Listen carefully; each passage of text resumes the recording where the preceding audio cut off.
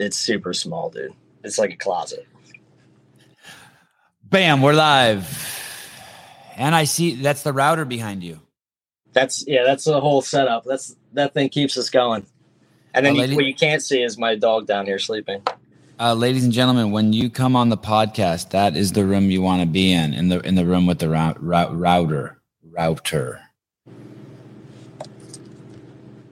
Steve Bart from Delaware. It's funny. Delaware is like an imaginary place to me. It's like I read about it in the history books when I was in high school and then forgot about it. Never. A lot of people think it's like the capital of Rhode Island, but it's actually its own state. Let me see if I know the capital of Delaware. I used to know that shit. Did you have to learn all the capitals of all the states in school? Absolutely. What is? Oh, can you tell me the first letter it starts with? D. Doesn't help. No. What's the second letter? O. D-O. Della. What's the next letter? If I could say this, it's over. It's a V. It's a V? V. It's not Dover. It's not Dover. Yeah, it is. Oh, I'd have never guessed it. I'd have never guessed it. That's it. Thank you. I'd have never guessed it.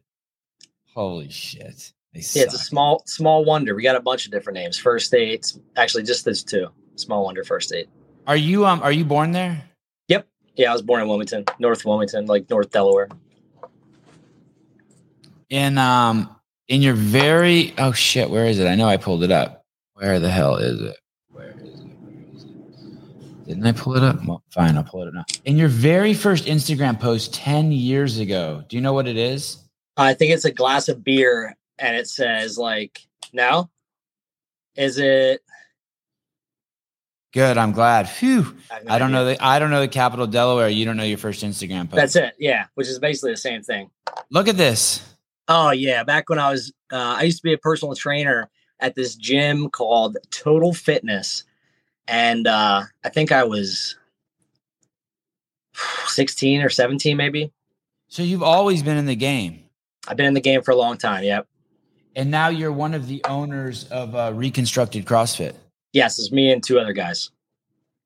And you're the third guy. You're the third guy brought in, right? Yep, I was brought in. They started together in 2014. The reason it's called Reconstructed was CrossFit Riverfront started another location in our community here in Hocassin, and it only lasted for about 6 months, and she kind of folded. And then Tom Morris, my business partner, got together with Dwayne Allen. They decided to buy all the equipment that she had at the Police Athletic League that they were renting space from, and then just kind of do their own thing. And that's why they called it Reconstructed. They kind of built it back from what it was. Why did she fold? Why did her gym fold? So she didn't fold her. This is her second location, and I just don't think she gave it enough time. It was there for about 6 months, and it was like I said, it's in the Police Athletic League. So it's kind of like on a volleyball court. We had pull-up bars bolted to the walls. This is back in 2013. So it was kind of just very new. And CrossFit at that point, I guess, as you know, you've been in the game forever.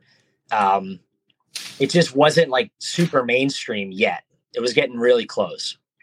So I think she just was like, I'm just going to, pull back my chips, count my losses, and go back to her original location, which is in the riverfront of Delaware, riverfront of Wilmington, Delaware.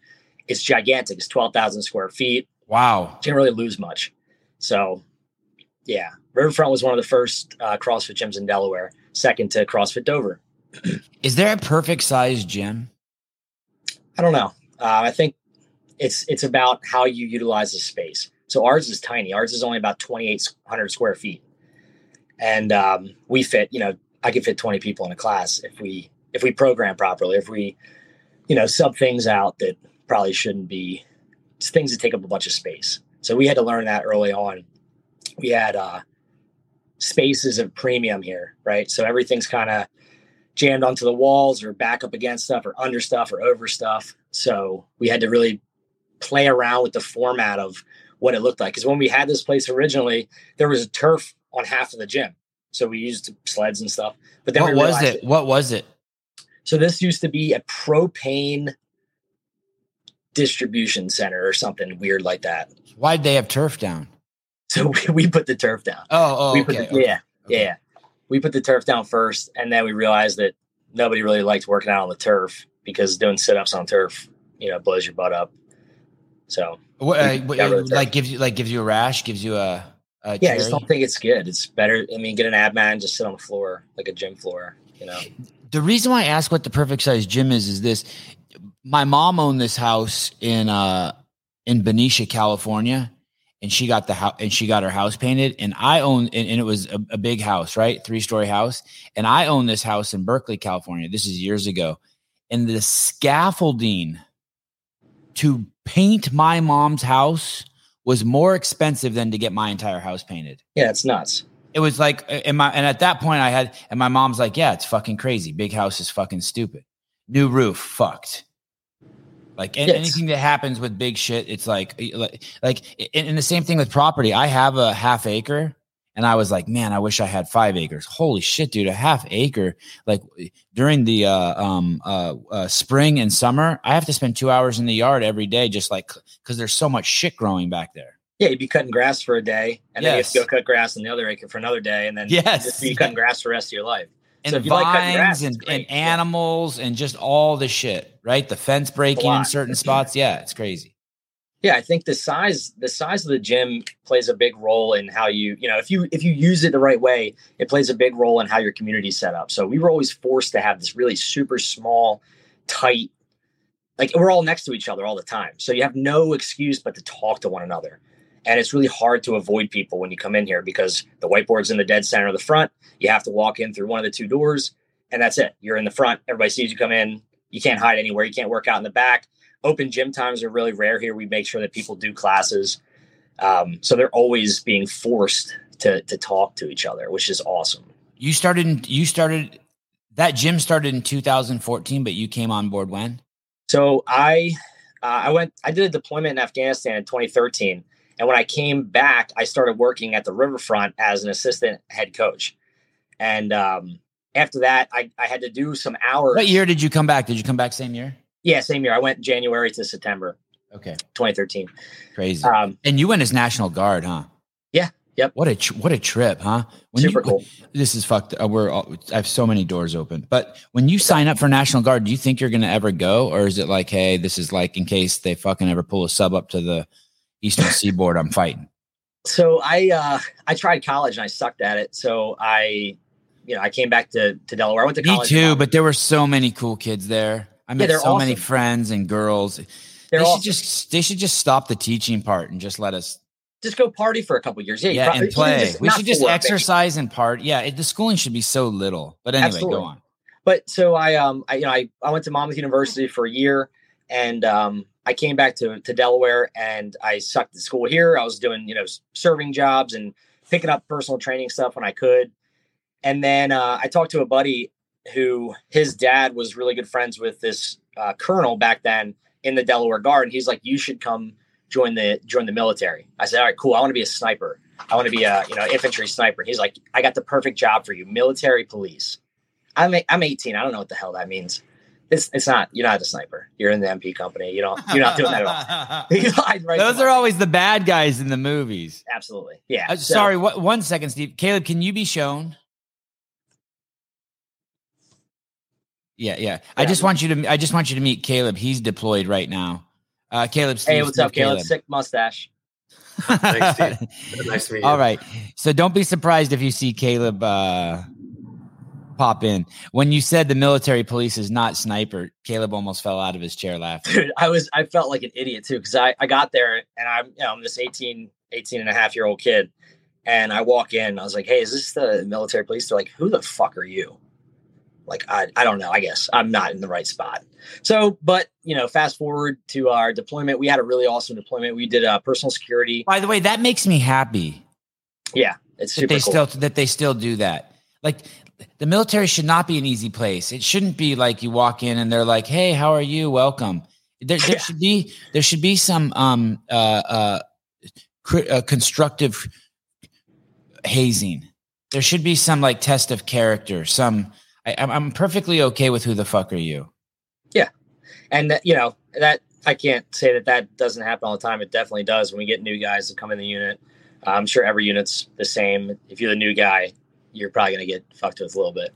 Because then once you're inside, you value it. You earned your way. Right. It took me 2 years working at CrossFit before I could be friends with Dave. He hazed the shit out of me. I've been doing CrossFit for 15 One time years. we pulled into a parking lot at a fucking hotel, and he parked so fucking close to me on purpose. We pulled up. We weren't friends. We'd been working a long time. I knew he fucking hated me. He pulled up so close to me with his passenger side door while I was in my driver's door that I couldn't get out. And like, and like, I've never known any mill guys. And I rolled down my window. I'm like, hey, dude, you parked so close to me. I can't get out of my car. And he ignores me and gets out and walks into the hotel. He was testing you. Yeah. I'm like, the little Berkeley hippie's like, you fucking asshole.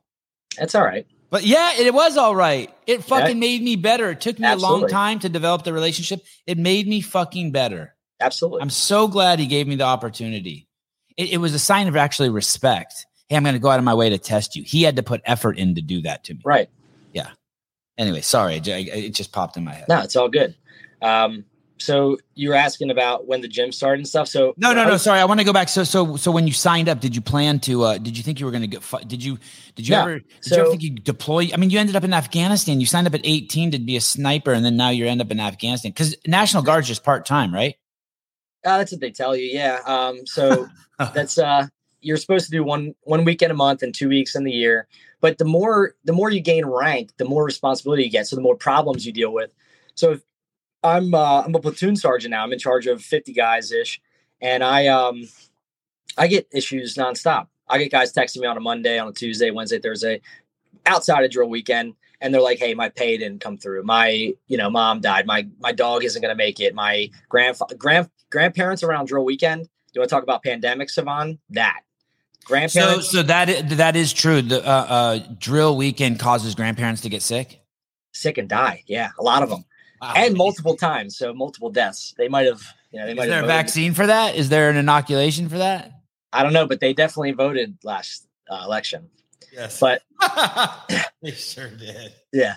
So no, they they tell you it's a part-time gig, but it ends up being a little bit more sometimes, which is fine because you sign up for it, right?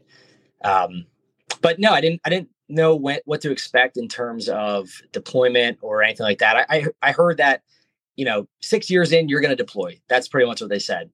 And that was almost close. It was about 4. And how did they know? So you're telling me all National Guardsmen at some point will not deploy? All, most. Oh. Most, yeah. Oh, I had no idea. Yeah, the National Guard are pretty rarely deployed. Obviously, the active duty serves a very important role, and there's units at Fort Bragg that are responding within hours to go to global crisis, like Afghanistan, the withdrawal of Kabul. They were there in hours. But the National Guard has a cycle basically that you would get ready, you'd have a ready year, then you'd go into your deployment year or your like sourced year, and then you would have this window to where you could be pulled from a pot of units to go.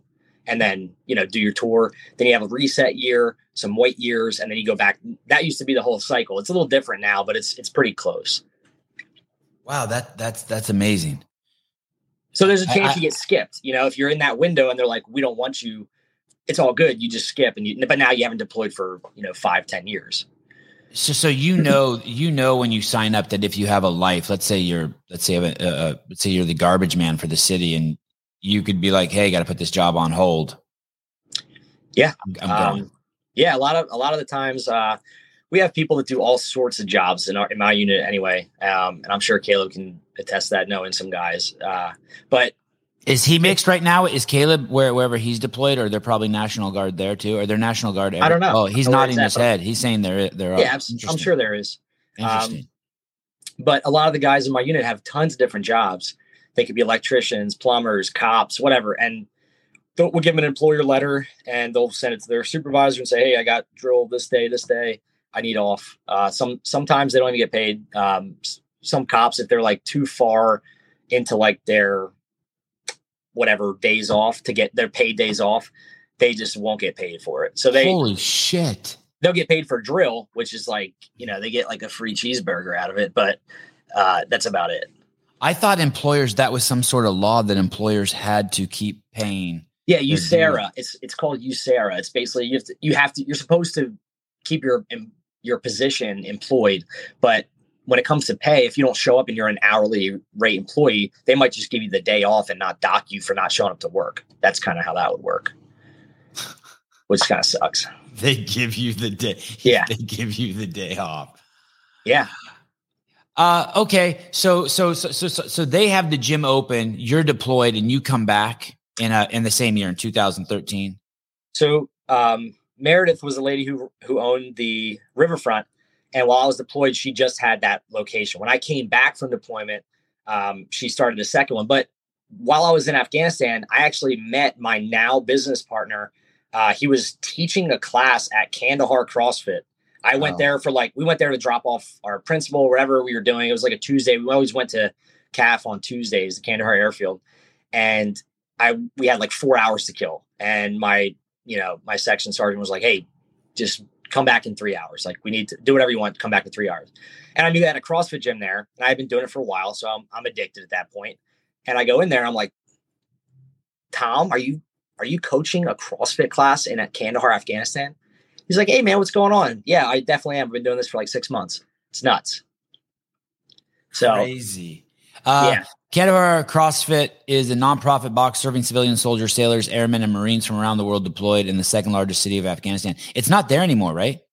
I don't know. I haven't been there in a while, but when I was there, it was really cool. And there was actually a picture I did post on my Instagram. It was me doing like a clean with a bunch of Band-Aids and shit on my hand because my hands were like bleeding. But it got posted on CrossFit main site, and that was from. It said no egos in the background, and that was so you knew Tom in the States. Yep. I knew Tom from when we went to the riverfront together in 2011, 2012. And then, we weren't really friends then. I knew of him. And then when he was there, I met him there. And then when I came back, it was easy to blend that together. Cause I wanted to start my own gym, and I was going through all the process to do that. I was renting space before this happened. I was renting space for about, I think it was like $2,000 a month in Wilmington, and I was netting about $2,500, and I was living in my friend's attic. So I was making like $500 a month, just living off peanut butter and tuna fish and stuff like that. Yeah. And then when I'm about to go sign a lease, it was probably like a $250,000 lease for this really, shitty little building. And Tom actually called me, and he said, hey, I know what you're about to do. Why don't we have some beers and talk about this?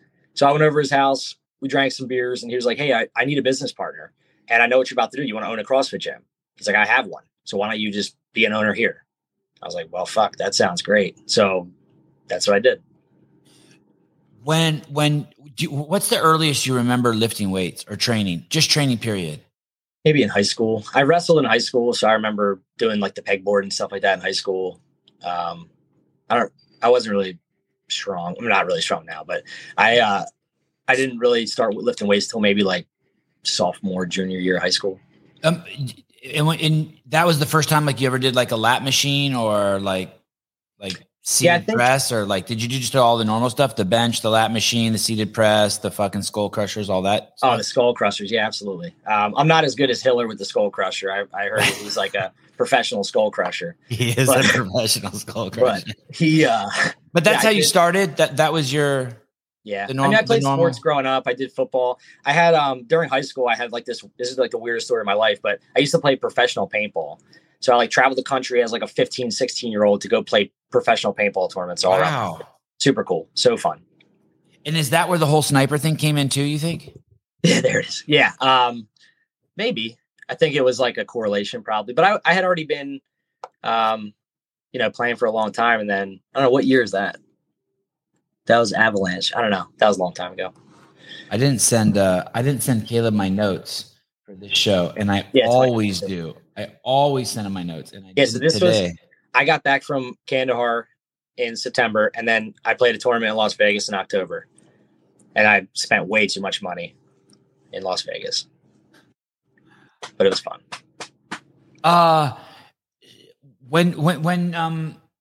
Sit down, dude. I always did some sort of, I guess I always did some sort of workout. I don't know when I started, maybe like when I was at City College or something, but I always just went with friends to the YMCA and they did stuff and I just followed them around. I just went just to like talk with them and hang out with the guys, but then I would just do whatever and let them make fun of me. But I would still try, you know what I mean? Like they'd put 225 on and I'd be like, okay, take off all the weight. And they would laugh. And that's awesome. But I had no interest in teaching until I found CrossFit. Yeah. Like almost like, let's say you were into, let's say you were a kid and you were wondering what happened when you die. And then all of a sudden you get introduced to Christianity and you just can't even fucking believe that there's the answer for you. And so then all of a sudden you want to become a priest. Yeah. You want to be, you know what I mean? Like, what was it like that for you? Or did you always want to, did you want to be a coach? Did you want to share fitness before you found CrossFit, or did you find CrossFit and you were like, holy shit, everyone has to know about this? That is what happened. But when I was a trainer at Total Fitness, I had a client who was like, I would have done that to meet girls. Like if you would have ever caught me at like 24-hour fitness, it would have been to meet girls. Yeah. And as a trainer, I'm sure I met plenty of girls doing that. But so I like the way you answer that. It's foggy. It's foggy. Yeah, it's foggy. I don't know. But when I was a trainer there, I had a client and he was severely overweight. He's type 2 diabetic. And when he would come train, I tried everything with this guy and all I could have him do was walk with me. So we walked for, I don't know, 30, 40 minutes at a time. And then I realized that little benefit to him was significant. Even though it wasn't much out of my, no skin out of my game. It was just, it was a lot to him. And that kind of got me into the mindset of like, well, if I can help this dude, I'm sure I can help. That was a different lady. Sure. But yeah, that kind of spun the wheels in my head. Like, wow, this is really cool. Like people can change their entire life like this. And I didn't know about CrossFit yet. I was still doing like main site workouts and just kind of making my clients do, probably terrible workouts that were programmed back then. But when I found that you could become a trainer with CrossFit, it was definitely a light bulb went off. And I was like, this is how every human being should be training, because it optimizes who you are genetically, This client you had that you could only walk with, how old were you when you had that client? I think I was like maybe somewhere between 16 and 18. Because I was young in high school, so I was like a year back. I think I graduated high school at 17. And you weren't at that. You were mature enough at that point to. It sounds like that was like an experience for you where you actually enjoyed, instead of being like, "Fuck, it's this guy." You were like, "Fuck, I'm glad I can help this guy." Like somehow it be. I know 16-year-old boys. I know we're pretty dumb, but somehow sentimentally that hit you. Yeah, it did, because I saw like, I come from a family. I love my family very much, but none of them work out really. And some of them are a little more unhealthy than others. So I kind of had that growing up, and I was like, man, this isn't just my family. This is like a lot of other people. And I just decided like, I will never be like that. And I don't want anybody that I'm associated with to live their life that way. Not because of, whatever. It's just, that's not healthy. And it doesn't optimize the experience you can have in life. Like if you're always bogged down by your depression or your weight, it's going to inhibit you from doing tons of other things that are out there that you are available to enjoy, There were these chairs at the amusement park, and I thought that, and I thought the chairs, when I went to the amusement park as a kid, and I'm sure you've seen this too, they would have like a cartoon character with his hand out like this. And if you were taller than his hand, you could go on the ride. So recently I saw a chair at an amusement park and it says, "Do you fit in here?" Oh shit.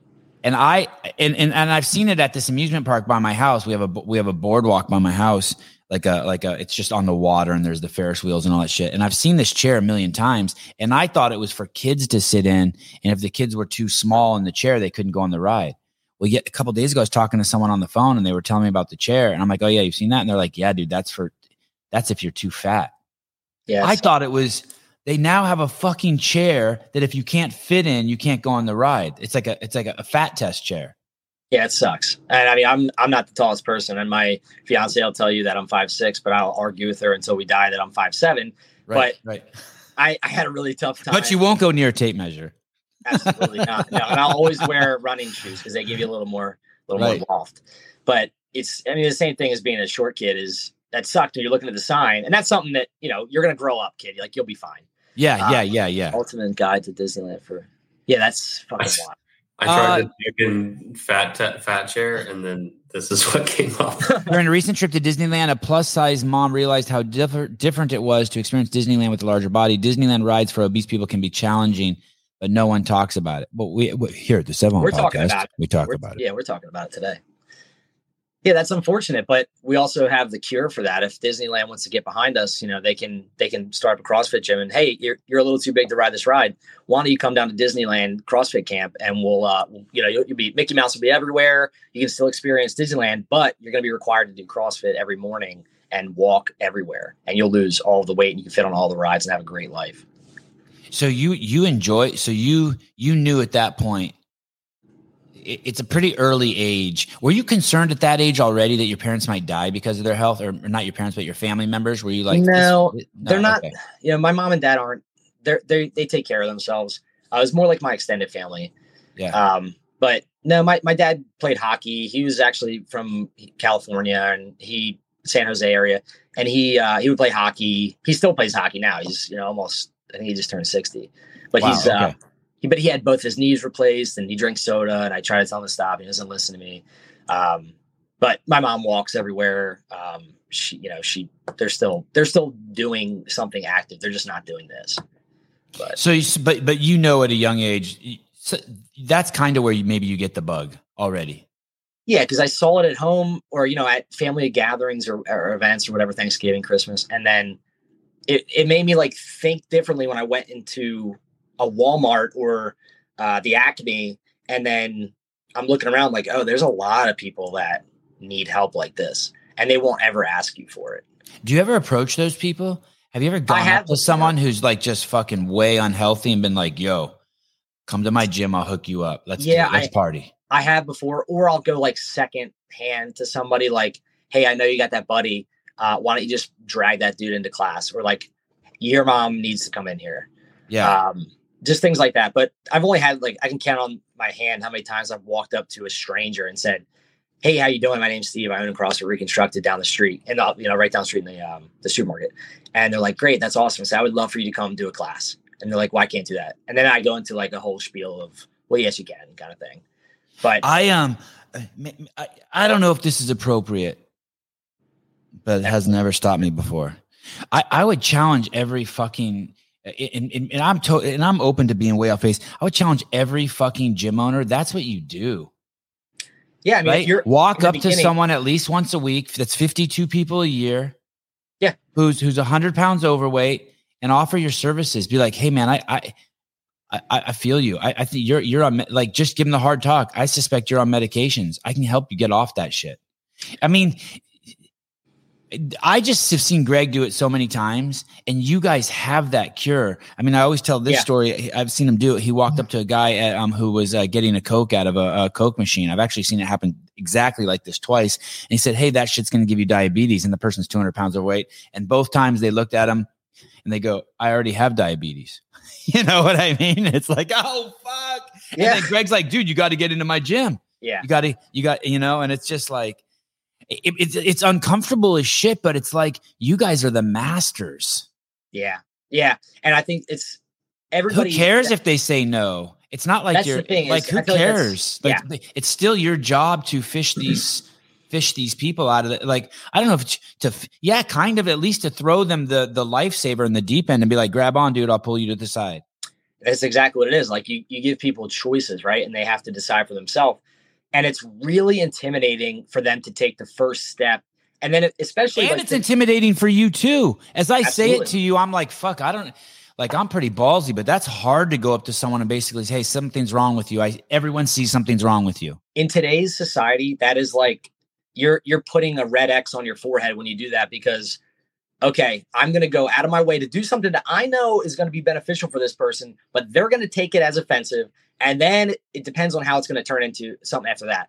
Yeah. And if they can, let their ego slide to the side, or maybe just be vulnerable for 5 minutes, they'll understand that, we are good people. We're trying to help the community. We don't make shit for money in terms of, you know, in the grand scheme of things. There's plenty of other jobs that have. It's 90% help and 10% you're trying to make money, because it takes such courage for you to walk up and say that. Absolutely. Right. But at the same sense, like if I wanted to go get a different But it's job, 100% help humanity. Yeah, and humanity needs CrossFit. But there's plenty of jobs in the market today that you can go get, you know, certified for, or, you know, finish your degree in whatever studies and go get a 6-figure job, but it doesn't help anybody. You know, you can make, you know, 50 grand a year being a head CrossFit coach and change your entire community. Which one do you want to live with? And there's definitely a median between there too, right? There's great gym owners that capitalize on, you know, monetizing their business for sure. But we don't have the backing to fight against, like what Mr. Little Dog said, McDonald's. It's tough to fight against a big corporation that just blasts TV every 5 minutes. Hey, these cheeseburgers are amazing. These are great. These are good for you. You're going to love it. And I could say the same thing about CrossFit. Come here. Your endorphins will go away. You'll be going crazy. You'll love this shit. It's so fun. There's really nice people here. And the connections you make are good for your life. There's cops, there's firefighters, there's teachers, there's lawyers, nurses, whatever. They're good people. You get to be surrounded by them just for walking in the door. Yeah. Steve Bart, coach at Reconstructed, CrossFit owner. There is a restaurant someone sent me a picture of recently in Las Vegas on the Strip, and it says if you weigh 350 pounds, you get to eat here for free. And then 2 weeks later, I had a dude on the podcast who said he went to that restaurant. When he got on the scale there, he weighed 450, and it fucked him up, right? He was like, maybe it was Dan Beeler. I can't remember, but he said it fucked him up. It was like, oh, shit. And that could be another thing. A sign in front of your CrossFit gym, weigh 350 pounds, come in and start working out for free. Like, fuck you. They're giving away food. Isn't it amazing? Imagine, like, I was just thinking about a brothel, and then it kind of like went down. It also very slow. But like, first of all, how does a brothel advertise for employees? But that should be a whole show. I don't know. But just think, like, instead of a place where it's like, hey, come fuck, hey, come work on yourself. Like, hey, instead of like go down the road of debauchery and dehumanizing yourself and other people. And I don't mean it's called the Heart Attack Grill. Yeah, crazy, right? It's really like, fucked up. Why can't there be a place that saves people? I mean, there is. Obviously, it's all the CrossFit gyms. They have a burger called the Triple Bypass Burger. Does it piss you off at all? I don't know where you stand on the whole COVID thing. Does it piss you off that CrossFit has the cure for the world's most vexing problem, the solution, not only in terms of diet, a movement, but also like you are just really emphasizing support and acceptance, that we haven't heard anything from HQ about that since the pandemic hit? Yeah, I think, like, if Greg was there, he'd be fucking screaming that shit. Like, we'd see him get arrested. Yeah, he definitely. You know what I mean? Yeah, he didn't care, right? He wanted to just get the message out and make sure he was dedicated to the truth. Yeah. And I think the people that come, into the affiliates, they understand that this is a requirement to be healthy. There's very few people on the planet that can get away with being perfectly healthy without exercise and diet. I don't know those people. I've never met them, but I'm sure there's one or two. But we all know that when we show up here, I do my gym's class 5 a.m. every day. I love it. It's just, I start the day that way. If I'm not coaching it, I'm taking the class. But we all have this understanding that this is a non-negotiable requirement for us to live a very long and healthy life, where most people don't see that in the first week or month or 3 months of their training, because everything's hard. Have you ever been on a ruck march? Like, rucking 50 pounds is fucking hard as shit. Now, just walk around being 150 pounds overweight. That's gotta be miserable, right? The Danny Beeler was on the podcast. He lost 150 pounds. And then right when he lost 150 pounds, he put on a 150 pound ruck and walked. He said it was insanity. Yeah, it's disgusting. It's so bad. It's gotta be. I don't think I can do that. What's the most you've ever rucked, by the way? 103 pounds. How far did you go? 4 miles. How long did that take? Like a little over an hour. Oh, he did it in he did 150 pounds in 30 minutes. It's pretty good for a dude. It's pretty good. Yeah. And he was still 300 pounds at the time, dude. That's this giant pack. Yeah. Yeah. Yeah. Okay. Sorry. So go on. So all the people at Reconstructed CrossFit, they know. I feel like they have to do this. Yeah. It's gotta be an understanding that for you to show up here and to put yourself through this shared suffering with everybody else in the class, nobody gives a flying fuck about your score. We don't care about, how much you can snatch. Like, that's awesome. If you PR, that's awesome. We don't care. But if you're in here every day, you know that you're pushing off the nursing home, like Greg always said. And that's a big point that I try to make with people is when they come in, look, you might not go to the CrossFit Games tomorrow. You definitely probably won't. But you will be able to add some time to your life, because without this, you are really putting yourself behind the curve of everybody else who does it. Like, I plan on living until I'm 100. That would be so cool. That would be cool. By the way, I like that. You're the first person in over 500 episodes that said that on the show. Yeah. Well, I think it's important. I might use that. Can I use that going forward? Dude, this is your show, man. You do whatever you want. Right. But I'm gonna live to 100 too. That's dope. That is a good goal. Yeah, it's a great goal, right? I don't want to hurt people, and I want to live to 100. So then if somebody comes to you with a goal like that, what is your answer? Well, hey, try to avoid drinking every weekend. Try to avoid cigarettes. Try to avoid drugs. Try to avoid crazy things that, are going to take time away from that goal. And then what do you add in? You add in, really good, clean food that you're either killing yourself or you're getting from the market that doesn't have a ton of ingredients or zero. And then you're training 4 or 5 times a week. Your body needs rest for sure. The old CrossFit model is great. 3 on, 1 off. I think that was one of the best things that people could ever learn from that is you do need a day of rest, but the days that you're training, you better be fucking training. You're only here for an hour. What are you doing for the rest of the day? Right. You're not sleeping for 8 because nobody does that. But that's really important too. If you want to live long, a lot of people's sleep sucks. And if you're going to spend 1 hour of your day training and only 6 hours of your day sleeping, what are you doing with the rest of it? Right. There's a lot of other time in there that could be either really detrimental to your goal of 100 or really impactful for it. A lot of people that sit down all day, they could be standing up, they could be walking around, they could be doing push-ups and burpees and on the hour. I had a friend, Josh Reed. He was a coach at the CrossFit Riverfront that I was talking about, and he stopped doing CrossFit. He stopped doing it, and he had a job that took him from 9 to 5 every day, but he had to do it from home because of COVID. So every hour on the hour, he'd do 15 burpees, 15 push-ups, and 15 like air squats or something. Yeah. He's like, I lost 50 pounds. All my COVID sad weight, it's gone. Just from doing that, right? You don't need to go nuts, but you got to do something. Hey, dude, have you ever known any have you ever known any professional fighters? No. There's a guy at my jiu-jitsu gym who has a fight this weekend, but he's not a professional, but he's really cool and awesome. They do this thing, like you'll just be standing with them, like the Robert Guerrero, the Ghost. Whenever I've hung out with him a few times through Dave Castro, and you'll just be sitting around in a circle, and he'll just be like this, and you're just talking, and you're talking about like kids, or it's just what he does. So you're talking to him, and all of a sudden he'll just be like, "Hey, he's just in the zone." Yeah, it's what he does.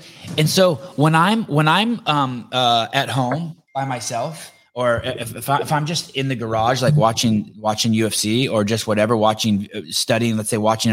Yesterday I was listening to a podcast you were on, and I put the podcast on and I set an interval timer, and I'm not even trying to work out, but I just take a 30-pound dumbbell and I just do slow snatches, really slow. 1, you know what I mean? Put it down, breathe, just work on crazy because it's what I know. Yeah. It's just, I'm not even trying to work out. It's just what I know. It's how I fidget. It's just how I fidget. And it's like your buddy. He worked out, he did it and he lost weight, but it's also just how we fidget as CrossFitters. We've taught ourselves habits of good fidgets, good, like if you were bored, some people were bored, they'd go like watch some porn and jerk off in their room. You'd probably be like, oh, I've never sprinted 30 seconds, rested 2 minutes. I'm just going to go outside and do that. I got a couple hours to kill. Throw a football around, play spike ball, go play golf, do jiu-jitsu. That's the thing is like, we have different habits. Yes. But for a long time, when we looked at the CrossFit model, it was like, this is all you do. And people got really focused on the gym aspect of CrossFit. And they always forget that last line in Fitness in 100 Words. What does that say? Regularly learn and play new sports. And that is like the forgotten part of that whole thing is like, go out, you're getting super strong and super fit and super fast and awesome. Go outside and use that crap. Go play volleyball. Go, learn a new hobby, play disc golf, whatever. I don't care. But you got to go enjoy the things that are out there for you to do with this fitness that you've just worked so hard to get, right? That thing we talked about a few minutes ago was like, you're unable to do these things if you're overweight or if you're, whatever. But once you earn the right to do them, get the fuck outside and go do it. Yes. I totally agree. Going back to that question I had for you in regards to a messaging from HQ, is there anything that the gym owners want from headquarters? Like, would you have wanted that? Obviously, you guys don't want HQ to bring heat onto the gyms. Yeah, I mean, we get enough heat already when people come from Orange Theory and they're like, CrossFit's really hard, isn't it? I'm like, no, you just don't know what you're doing.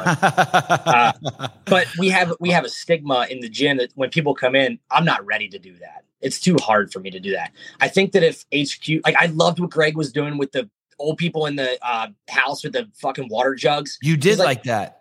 Loved it. Okay. Loved it. Because if I show that to like my friend's grandfather and he's like, well, hey, I used to play rugby when I was 18. Like, cool. Then you probably have some muscles that are waiting to get worked up and, let's go do something. And they're always like, well, I can't deadlift a barbell. Like, no shit. You don't need a barbell. You need a can of, tuna or something. Just put it over your head. Do something that's a little bit more challenging than just existing in life. Right. So you would like, so what you would like from CrossFit is resources or media that showcases the ability for everyone to do CrossFit. Dude, what I want to see as a specific example is a video that would show somebody like me going up to somebody in a supermarket and have the whole interaction from like that. Oh, shit. To like, they can do a push-up now, right? Hey, what does that look like? All right, so we just met. You feel weird. I feel weird. But you come into the gym. I high-five you. You're awesome.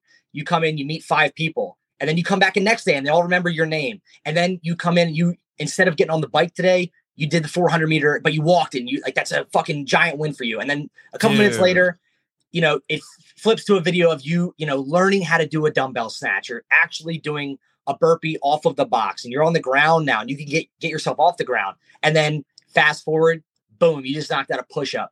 You're fucking amazing, right? I don't need to get that lady to like fast forward all the way till she can do like 30 unbroken ring muscle ups. Right. I just need to make sure that we prove that this training methodology gets you back to being a formidable human being in the world, right? Your ability to do things is increased by your skills that you learn and develop here. You're pushing away the day when you can't wipe your own ass. Yes, you're fighting that away. That should be your fight all the time. Ben Bergeron has like my favorite quote of all time. It was a distant. I'm sorry, I'm gonna fuck this up. It was a distant goal on a very narrow horizon or something like that. Right? Yeah. It's just a slow trajectory on a distant horizon. That's what it was. Yeah. And that to me, as when I was like young, mid-20s, I loved the competition aspect. And I still do. I love watching it. And it's so fun to see. These athletes are unbelievable. But for me personally, I got to a point where I was like, nah, I think I really want to just live till I'm really old and have like an awesome life. I hear it all the time. They're like, man, you fucking play golf every day. You go to jiu-jitsu, you just did CrossFit. Like, that's crazy. How much you have this free time? Like, that's not free time. It's like, I blocked that time out to do that stuff. Right. So I want to Taylor, there's no fucking way you're going to do that. You pussy. You're not going to. He will 100% do that. He's not going to do it. He's got balls. Hey, if I'm HQ and I just heard that idea, so let's say I just heard that idea and I was running the media department, I would immediately call Greg and I'd be like, hey, I need a $50,000 budget. He'd be like, first, fine, no problem. And then I would immediately make a challenge to all fucking CrossFit gym owners. I'd say, I'll pay any of you $1,000 for a 5-minute video of showing you going to someone who's large bodied and being like, hey, come to my gym, and then show them just the first day in their gym. That's all I would ask. How awesome would that be? Yeah, fuck, dude. That's amazing. And dude, and what that would do is that would inspire all for 50 grand. Then you'd have 50 videos, and that would inspire, and you could show them like crazy. Yeah, dude, it's worth to spend $365,000 on and show, start an Instagram account and show one of those every single day. Why not? That'd be really cool. Dude, every affiliate would be there being like, okay, let me see how Steve did it. Okay, let me see how Joe did it. Okay, let me see how. And all you got to do to make $1,000 is go in with your iPhone, ask someone if they would come to your CrossFit gym and work out with you. They go to your CrossFit gym and show them walking through them like their first day. You don't even have to like stretch it out a month like you were saying. Right. It could just be the first dope. day. Yeah, that's $50K. Oh, $50K. You ain't doing shit, boy. You ain't doing shit. I love what he's doing. He's awesome. No, I think that would be really cool to see people actually, show the actual vulnerability of what it is to be maybe a suppressed version of yourself, right? Because under all that fat or all that whatever is somebody that wants to perform and to. That's what we do. That is. Dude, when I'm 10 pounds lighter, fucking muscle ups start just raining off. You're flying around. Everything. Yeah. I start the whole landscape of the world changes for me. And I'm not even a fat guy, regardless of what that lady told me at the beach the other day. The simple analogy of like doing anything with a weight vest on. Yeah. Everybody's like, man, that fucking sucks. Doing Murph with a weight vest compared to doing it without, so much easier. No shit. Yeah. Right. Imagine if that weight vest was just your body and you couldn't take it off, and it's just how you live your life. Have you ever done Murph without a weight vest? Yeah, absolutely. Oh, because I've never used a weight vest, but I thought for sure you were going to say no. I've never done it without. No, there's been some years where I'm like, I want to run these miles so hard that I come back and throw up, and I can't do that with a weight vest on. So I try to run like a 6.5 minute mile or something, or a little bit faster, and then get back and like sprint through all the stuff, and then try to run the next one. But hey, I love that. If you go up to someone too who's 100 pounds overweight and you're like, hey man, I really want to bring you into my gym and just train you. Just come with me one day. And they tell you to fuck off. Like you should still feel so fucking good that you tried to like, like I've never asked someone, hey, do you need help with your groceries? And they say no, and I'm offended. Right. Like, why would I be offended? I don't care. I'm trying to offer you a way out of, the shitty situation that you're in. But if you like that, if you like where you're at, then I'll go fuck myself. It's fine. I don't need to do that. Or if you're just not ready. I don't know. No one really likes it, do they? No one's really happy. No one's really happy 100 pounds overweight, right? I don't know. The media would tell you otherwise, I'm sure. But I'm not happy when I eat too much in one meal. Yeah, when you got to sit on the toilet for a couple extra seconds, I've never eaten so much and gotten so full that I'm like, oh, I'm really glad I did this to myself. Like not at 50, I've never said that once. Yeah, no. So I can't imagine that people are walking around super pumped to, have knees that are sore and, have trouble getting out of their car and using walking sticks and stuff like that. Like that's gotta suck. Is it hard having 3 gym owners? When I see that, I panic. It gives me anxiety that there's 3 of you, that you have to actually get along with 2 other people. So we butt heads a lot. But it's all like for the betterment of the affiliate, because I might have a great idea that I think is a great idea, but then in reality, it's kind of a stupid fucking idea. We shouldn't do it. And I'll have those 2 to check me, or vice versa, or whatever. We actually have a head coach, Stephanie McConnell. She runs our day-to-day stuff, midday stuff. And all 3 of us outside of this have other jobs. So we kind of have given her autonomy over the entire thing. And we obviously, all 4 of us talk a lot. But she's changed this place to make it so much more inclusive and cleaner. And what was her name? Stephanie McDonald? McConnell. Yeah. Even when you come on this show, is she like, hey, do they get nervous or jealous or anything like that? Like, no, they're like 10 seconds before you send me that text, they're finishing up the 9 o'clock class and they're just like, crush it, dude. Like pretend like you're Joe Rogan and just pretend like you're on mushrooms and talk to Savannah and be awesome. I was like, okay. Yeah. What did you guys do during the, she's awesome. Yeah, she looks like a friend of mine. She looks like this friend of mine, Danielle Edmondson. It's a trip. I saw that picture. Yeah, she finished 56th in the in her age division in the quarterfinals. She's really close, and now she's training her ass off. She wants to go to the games next year. Wow. Yeah, she's really cool. She's awesome. She's that lady's. When you said age division, she's already in the Masters. She doesn't even look 35. Yeah, she's 40 to 44. Crazy. I think, or maybe I don't know. I'm not going to age her. She's awesome.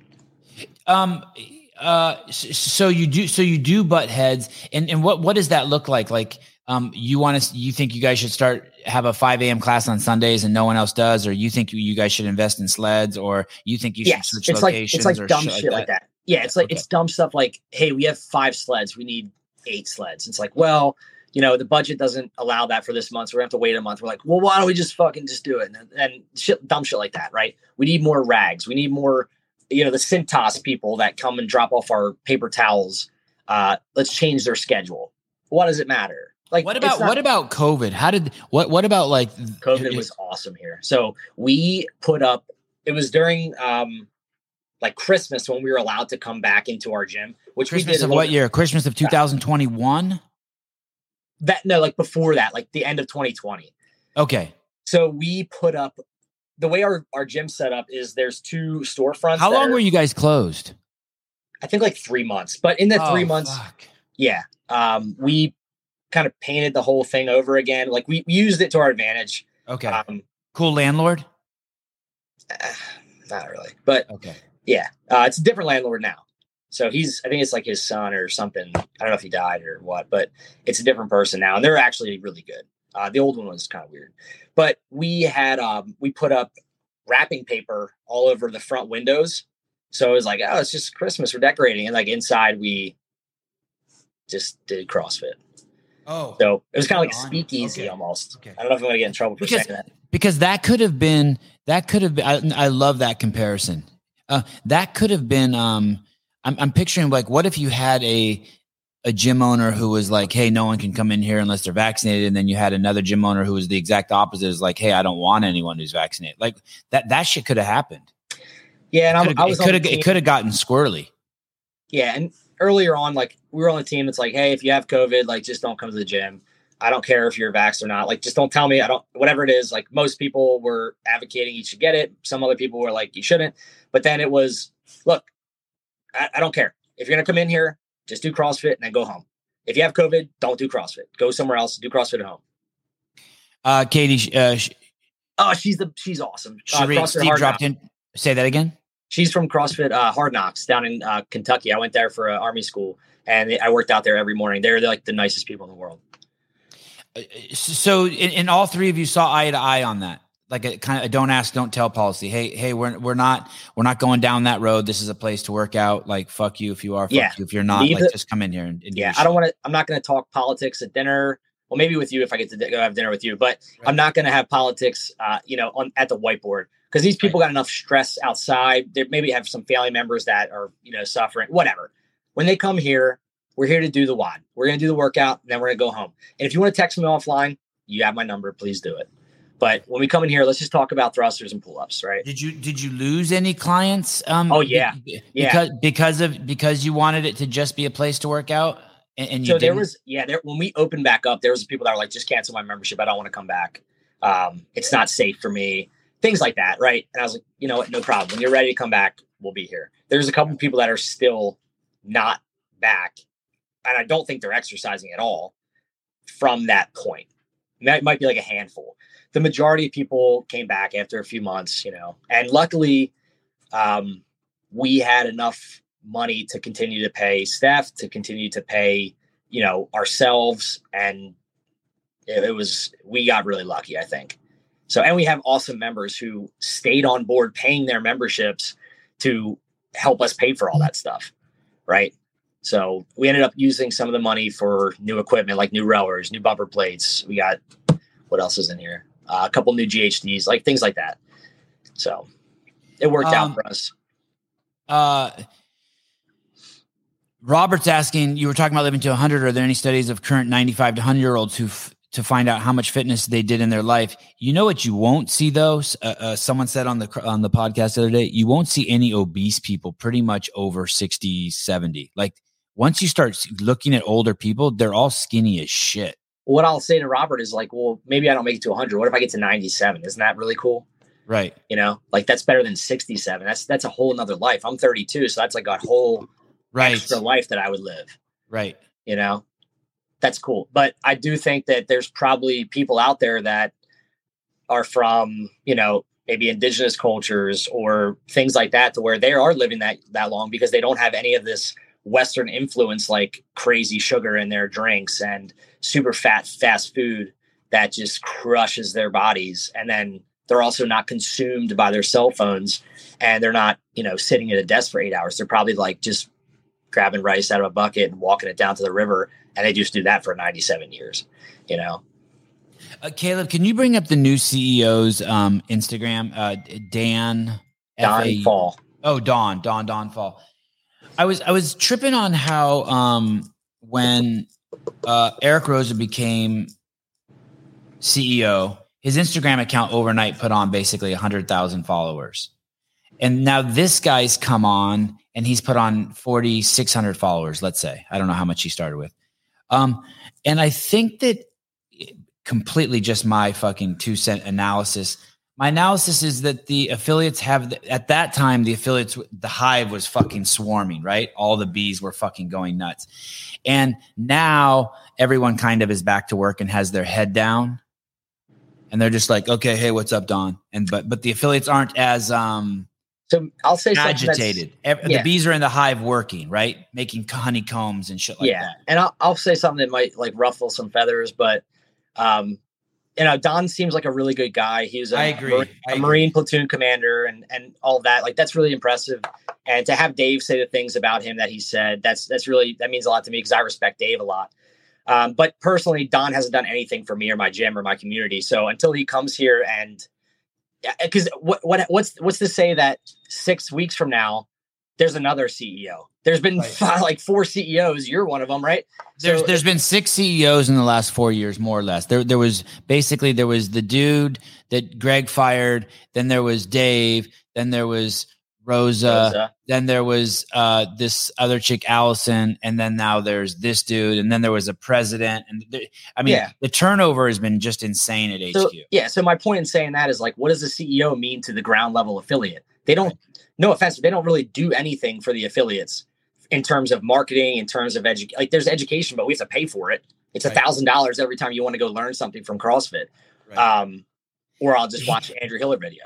Right. By the way, he did just do an interview with Tommy and Shawnee at Talking Elite Fitness, and it's a 3-part. They've broken it into 3 parts, but I watched the first part, and the first part's really good. Absolutely. I think what his plans seem, very genuine and real. And I think they are going to probably bring some benefit to the affiliates. I hope they are, right? But I want to see it. I want to see it as somebody who pays my fee every year. Like, what does this get me? Just the name, and that's fine, because at the end of the day, the name attracts a certain customer. The name, kind of shuns a certain customer. So it's on the personalities running the affiliate to build their own brand. Because I know plenty of CrossFit gyms.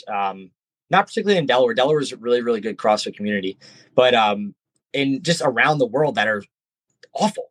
They're awful. Like, if you walked in there as somebody who's a little scared or intimidated, you're walking right back out. Right. And that sucks. But maybe they just need understanding of the philosophy a little bit better. They need maybe some better, strategies as to get clients and to keep clients and things like that. What has your relationship been? Well, first of all, how did you first hear about CrossFit? And then tell me about your relationship with the methodology. Have you like fallen in love with it, fallen out of love with it, come back to it? Have you had an ebb and flow?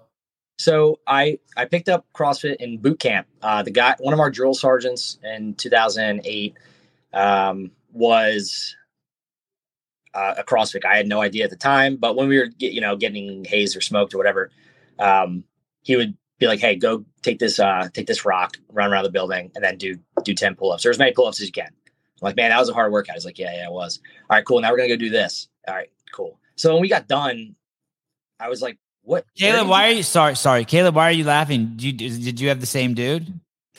No, but I feel like those are very similar stories. Yeah. So like you had okay. So I'm I do this whole basic training, the military police, advanced initial training, whatever it is. And I get done the graduation. I'm just like 18-year-old idiot. I'm like, hey, where did you come up with all that shit? He's like, CrossFit.com. They post shit every day. I'm like, oh, really? He's like, yeah, I've been doing it forever. I'm like, oh, cool. So this guy showed me in 2008, never heard of it really before then, came back, joined the gym like the next week. And that my friend Chris, he's actually gonna be my best man at my wedding next month.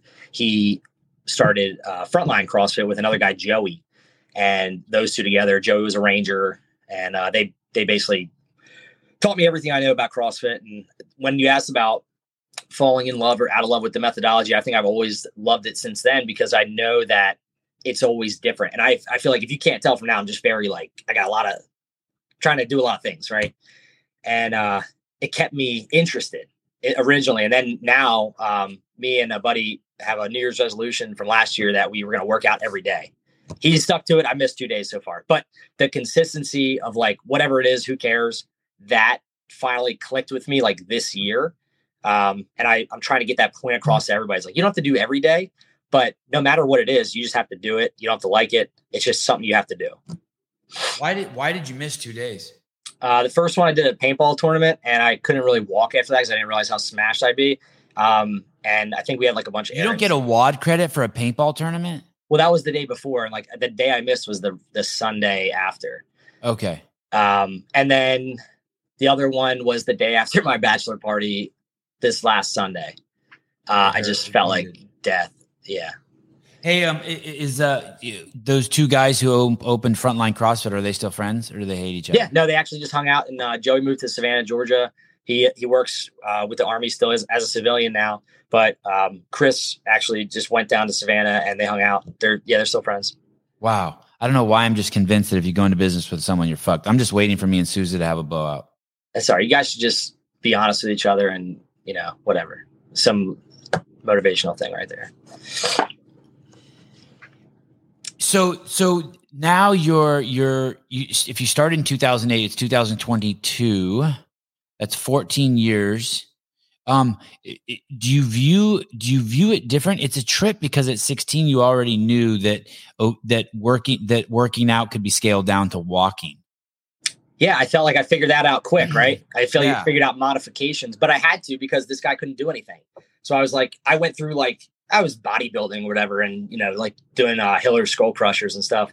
But I didn't know what else this guy could do. So I was like, well, I'm gonna go with the most basic human function that I know of, and that's walking. And where the gym was, there was like a giant hill right outside, and I remember this hill just like murdering this dude.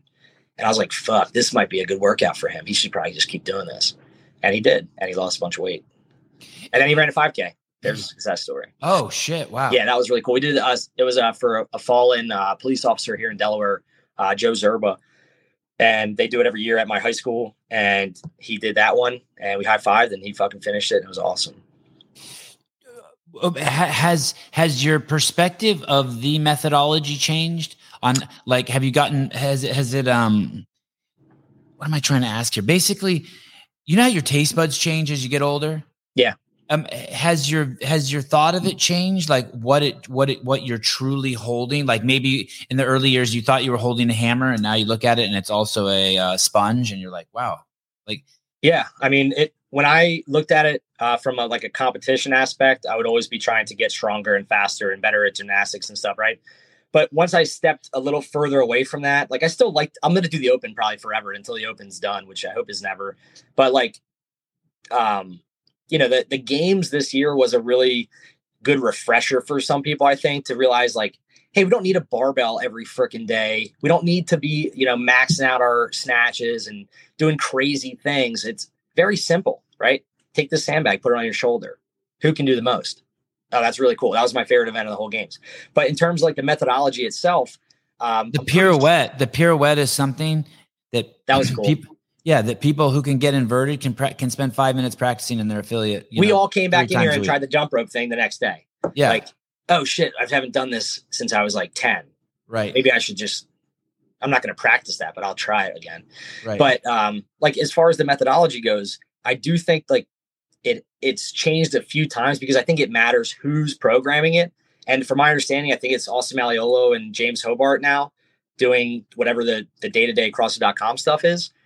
But the most programmed workout of all time in CrossFit, I'm pretty sure is a 5K run.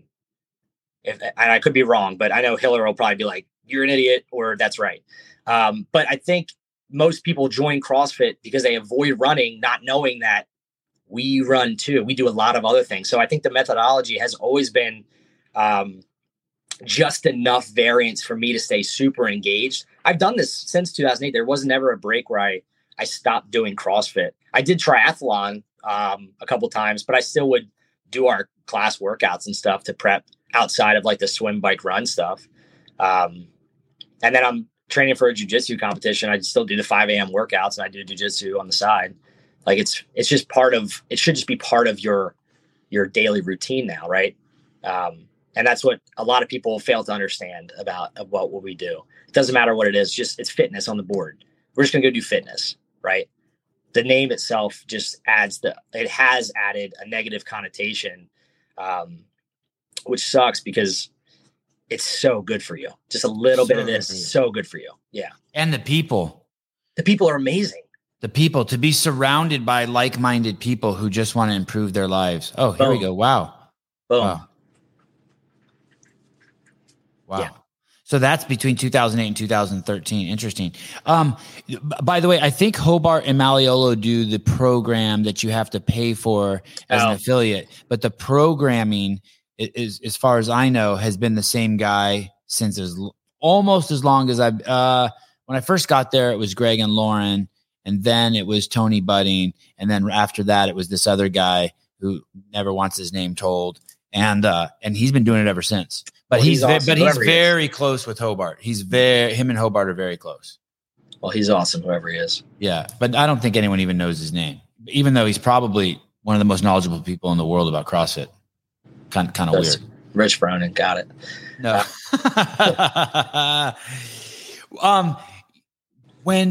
Where do you go from being an affiliate owner? How old are you, Steve? I'm 32. I just turned 32. Do you have a side hustle? Like, yeah. Where do you grow? I'm guessing at some point it's just not enough. Like you get into it, and after like 5 or 10 years, you're like, okay, I've done this. Now what do I do? Like, so you invent a new piece of equipment, or do you open up a sidewalk cleaning business, or like, what do you do? There's not many sidewalks in Delaware. All right, that's probably a lie. But so I have my hands in a few different fires. I really like to be. I like to collect dots and then connect dots. So I'm involved with the Green Beret Project. I'm a partner with them. I'm involved with the We Defy Foundation. It's a foundation for veterans to do jiu-jitsu. I'm involved with this thing called Arena Adaptive. It's about adaptive athletes and people with disabilities. And then I also started my own nonprofit last year with the help of 8 other guys. Do you know Eamon Coyne from the Masters Fitness Collective? If I do, it doesn't ring a bell. But okay. I'm not great with names. That's all right. But so he's part of this. But it's called Shoot, Move, Communicate. Redefining warrior culture, and we basically just have like retreats where we, just drink whiskey and shoot guns and do jiu-jitsu and CrossFit and stuff, and it's really fun. But on top of that, I work full time with the Delaware Army National Guard, so that's like my 9-to-5 kind of deal. And my job with them is the holistic health to fitness program manager. So originally I was hired to. What does that mean? What does that mean? You're in charge of just the health of yes. your I don't know what's it called. Your regiment, your crew, the whole Delaware Guard. Wow. Okay. So 1,600 soldiers. Okay. But so my job with them is to basically work through physical readiness, mental readiness, emotional readiness, spiritual readiness, and sleep readiness. That is the H2F model. And that's been my life for the past 3.5, 4 years or something like that. What do you do? Do you send out an email to them once a week, to these 1,600 guys once a month? I do a monthly newsletter. Mm-hmm. I hosted seminars, but more so I was like a logistics dude. So we didn't have any resources in Delaware. We didn't have nowhere to work out. So my number one initiative. Yeah. Even having tires. You didn't even have a place to go and flip tires. Right. So my number one initiative was crazy. That's fucking crazy. So it's not entirely true. There was a couple places that each armory had like a little gym.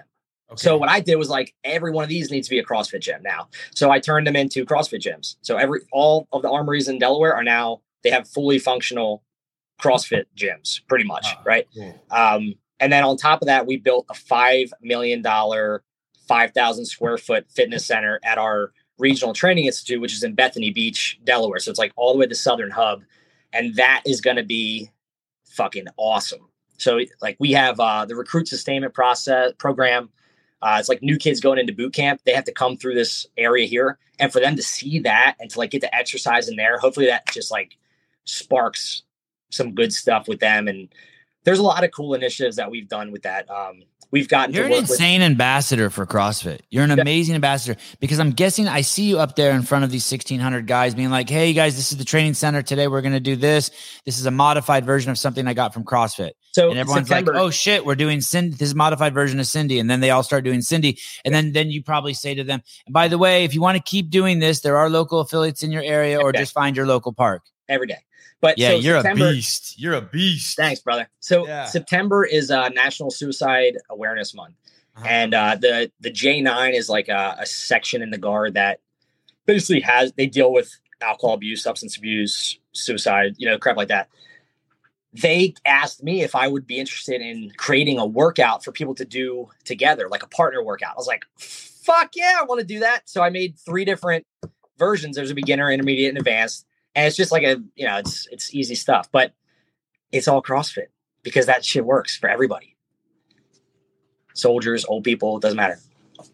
Does Delaware how like CrossFit has like these people that are like reps? Yeah, George Dobbins from CrossFit Dover. He is the man. Okay, he is. Okay, so you're close with him. I know him very. Yeah, he just lives 40 miles away, so we don't hang out all the time. But every time I see him, it's always a high five and a hug and what's going on. He's a good dude. I have a friend who has a CrossFit gym, and let's say it has 600 members. And I'm like, dude, you're a fucking stud. Holy shit. And he's been doing it forever. And he used to have a bunch of gyms. Now he only has one. Yeah, he's jacked, dude. He's so jacked. Oh, wow. He's awesome too. He's the nicest guy on the planet. And how this what's his name? George Dobbins. How big is his territory? He works a lot with the Green Beret Project, and Chuck. But I mean for CrossFit, if he's the whatever they call like the region rep. I don't know. Yeah. I don't know what the region is for him, but I know we hopped on a couple calls within the last year or two, and there was gyms from like Northern PA and Virginia. So it might be like West Virginia, Pennsylvania, New Jersey, Maryland, Delaware. I don't know, something like that. DC. Okay, that's what I'm guessing. That would be a region to me, like the Mid-Atlantic. Okay. But so this friend of mine was like, yeah, but it's crazy. And I said, why? He said, because imagine like in the model he told me was, and maybe I'm messing this up a little bit, but I think the spirit of what I'm saying is right, is that every month you lose 3% of your clientele. So there's a thing called a churn rate that I've learned about. I went to Ben Bergeron's Business of Excellence seminar back in 2015, and he discussed the churn rate. And churn rate is like who comes in, who goes out. So your churn rate needs to be like down to 1. Yeah, that was back then. Was that 2015? Look how young you look. Dude, I was a baby. I didn't know anything. I still don't know much, but I'm learning. But the churn rate is like, hey, we got 2 new members and then we lost 2 old members. But the goal is to keep all the new members and all the old members. So your churn rate should be down to 0 would be a goal, right? But I can imagine that a lot of people struggle with keeping their people engaged because at some point people get bored if they're not getting results. But even though it's just shit happens, life happens, they move. Yeah, absolutely. Right? And it's tough because when you first start, you are crippled sometimes after this. Even if it's just like, hey, let's do 5 rounds of 10 air squats and 10 box push-ups. These guys are smashed, right? But I think that comes down to the development of the coaches that you're putting in front of your workouts and how good or bad they are, right? Because if your coach is like, dude, grab that 45-pound bar, let's do overhead squats, you'll be fine. And this person's like, I don't even know what air squat is. Why would you have them do that?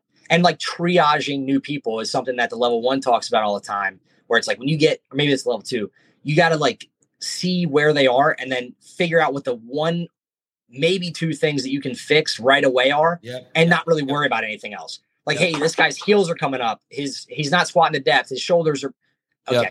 Let's take the bar off his head. Let's take it off his back. Let's see if he can squat onto a medicine ball. Right. But a lot of people are going away from that because there's a lot of sexy training out there, right? Like, it's really sexy to do clean and jerks and muscle ups. Those things are freaking awesome. But the real meat and potatoes are like, hey, let's learn how to row properly, and then row 500 meters for me as fast as you can. I bet you'll be dying. That was our workout today. It was 8 by 500 meter row. I was crippled this morning, but it's so simple, and people try to overcomplicate it a little bit. And so if this guy loses 18 members a month, that means he has to put on 18 members a month. Yeah, that's a shitload. That's a shitload of work, right? Onboarding 18 new people every month. Right. That's got to be psychotic. You have to have a stable of coaches to be doing that. Maybe one or 2 people dedicated to just that. Yeah. Right? Right. So, what do you guys do? Is that, did all your coaches go to the Ben Bergeron course? No, all the owners, just you? Just me. Just me. But we haven't really hired anybody outside of the gym as a coach, besides Aaron. Aaron is the only person that came from a different gym, that's on our current coaching staff that wasn't organic from our gym. Everybody else has, started as a member, learned all the stuff, went to the L1, came back, did classes again, and then why do you guys only hire from within? By the way, I love that. I think it's fucking brilliant, but why do you because let's say you are, Savon, you've been coming to my gym for 5 years, and you started as a 200 pounds, 200 pounds overweight, and like you've drank the Kool-Aid. You are following the program to the T. You're the epitome of what a good member should be. Why not become a figurehead and a leader in the community? Because you already have that, buy-in from most of the members. Why wouldn't you just, put on the hat? So if people started here, they're like, I've never exercised in my life, and now they're like crushing sets of strict pull-ups and running 7-minute miles, like, hey, you're awesome now. We want to showcase your awesomeness because you're also interested in learning more. So why don't we send you to the level 1 and then eventually to the level 2, and then you can coach classes. Do you guys actually do that? Do you actually send people to your L1 to an L1? Yeah, we paid for almost everybody that didn't have it to go to their L1. My fiance just went to it. She'll fill in, coaching for us if I'm away of training and like there's a bunch of people missing from the area. She'll come in and coach a class or 2. We paid for hers. If people want to go and get more certifications, we have to, we don't have to, we want to pay for them to get better. Stephanie does a great job of like developing the coaches. She literally has this book right here, and she's like, read this shit every day you come in. That's my old training partner's book. Carl Eagleman. Yeah. Yeah. So that she hey, if you don't know that's what you're crazy, doing, go read this book. It's really cool. I was in 2000, I don't know, 6 or 7 or 8. I can't even remember, but I would go to UC Berkeley's rec center, and I started working out there, and there was a dude there, big fucking dude, giant man, like really big, like 6'8", 6'9", big, like weird big, and in really good shape. And I think he came over to me and said, "Hey, what are you doing?" And I'm fucking little, and I said, "I'm doing CrossFit." He goes, "Okay, I'm going to do it with you." And then we just started training every day go over to his house, pick him up, and we would just train all over the fucking Bay Area, anywhere we could. Eventually he became too fucking fit. I think he was the first guy I ever saw do double unders for 2 minutes straight, and I filmed it and I put it on .com. Yeah, that's really hard. Yeah, and he's giant, dude. He's like John Wellborn. Yeah, no, but this guy's thin. This guy's built like a track star, but like he's so fucking tall that you can't stop staring at him, and like so long and shit. You know what I mean? Like, yeah, those guys have a tough time through life too. A lot of things are built for, right. I bet you he has a tough time going to Disney World. Right. And he can't do shit about it. Oh, look at here. Dude, Carl is my fitness dads group on Marco Polo. What a stud of a human. God, he's such a good dude. Yeah. That's awesome. Me and him just became like instant friends. and he would fucking get at it. Him, and my girlfriend, who's my wife now, and she's still my girlfriend and my wife. So when you took your L1, did you what year did you take your L1? I took my L1 right when I came back from Afghanistan, so 2013. And 10 years later, you still think it's good enough to send your girlfriend to? Yeah, I thought the L1. I think the L1 is something that like every CrossFit, every person should go to, right? Because it's a lot of information, but there's so many little nuggets that you're going to take back and use for your own life. Like you don't need to learn how to program for 100 people. Like that's psychotic to think you can do that in 2 days, but you can definitely learn like what foods suck and to avoid, and like how to do a proper air squat, and then teach your family that. Like that's really cool to teach. And there's tons and tons of little nuggets throughout that course that you just don't get anywhere else in that setting, right? You're surrounded by people who are absolute professionals. Amy Lyons at CrossFit King of Prussia, she like pumps out the level 1s around here, and level 2s, I think. She's a genius. She's unbelievable. Austin Maliolo and was one of my flow masters when I went.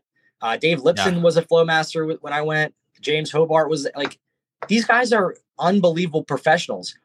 We need to surround our members or just normal people with them so that they can learn from them, right? Because those people have such good tips to give out, and you're not going to know what's said there because you're not there. And those little, nuggets are so important for people to learn because it's so specific. Hey, Savan, your air squat sucks. Like, this is why. And you have an exact fix from a professional coach, right? But people are worried about like Osgood Schlatter and shit like that. That doesn't fucking matter sometimes. But, there's little things. What did she think? What did your girlfriend think? What did your fiance think? She loved it. And she went with one of our other coaches, Rachel. They went together, I think. I'm pretty sure. I think I heard you say this in that podcast that I listened to yesterday, and I never thought of it quite like this. But if there's things that you'll do in your life, most things that you do that just won't stick with you your whole life. It might not be like a tool you need your whole life. But whatever you learn, the sooner you can take your L1, the better you and everyone around you will be, because you will literally take that with you your whole life. It's like kind of like in jiu-jitsu when my son got his gray belt. Oh, awesome. It made me cry. The instructor said, he walked up to my son and he said, "You'll have this for the rest of your life. No one can take this from you."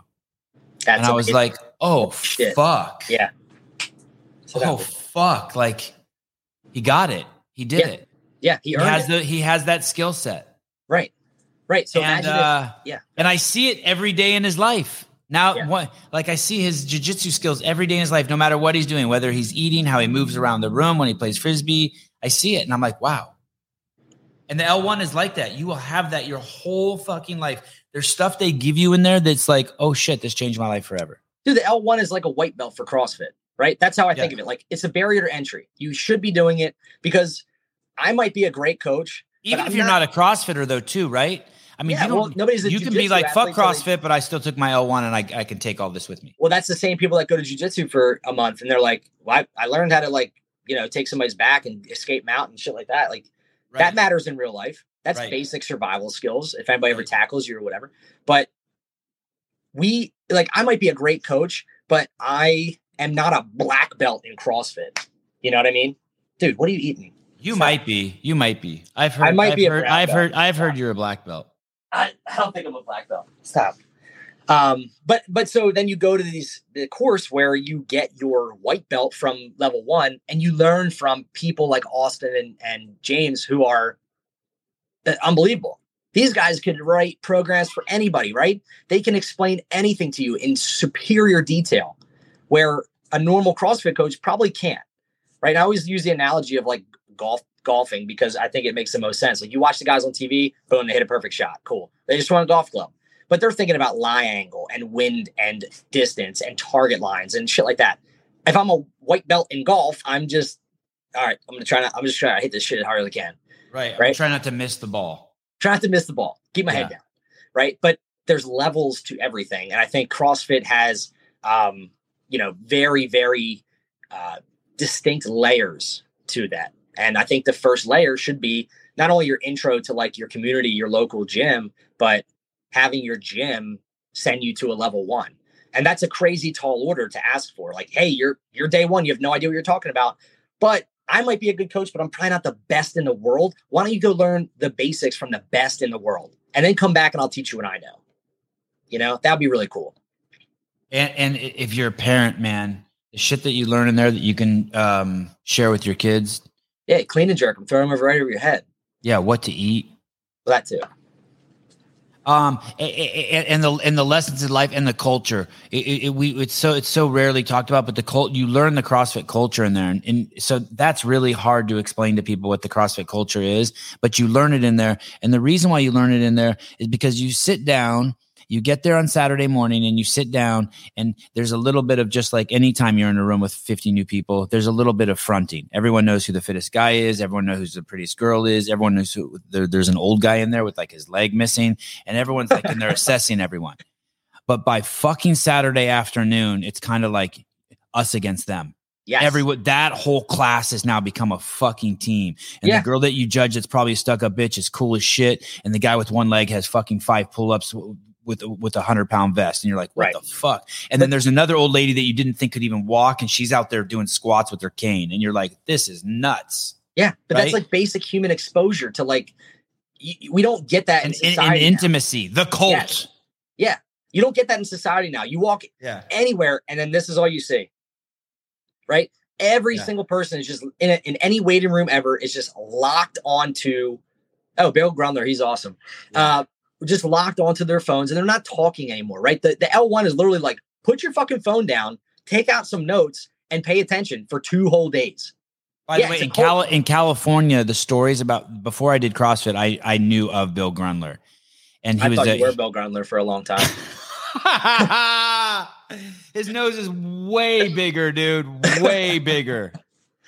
Listen, so I knew of Bill Grundler. I knew he was a fire chief or a fire captain in a firehouse that was, it was a weird firehouse. It was an actual house, and it was on a beach in Pismo Beach, and it wasn't really affiliated with any of the other firehouses. It had some weird exemptions, like it was in a county and not a city.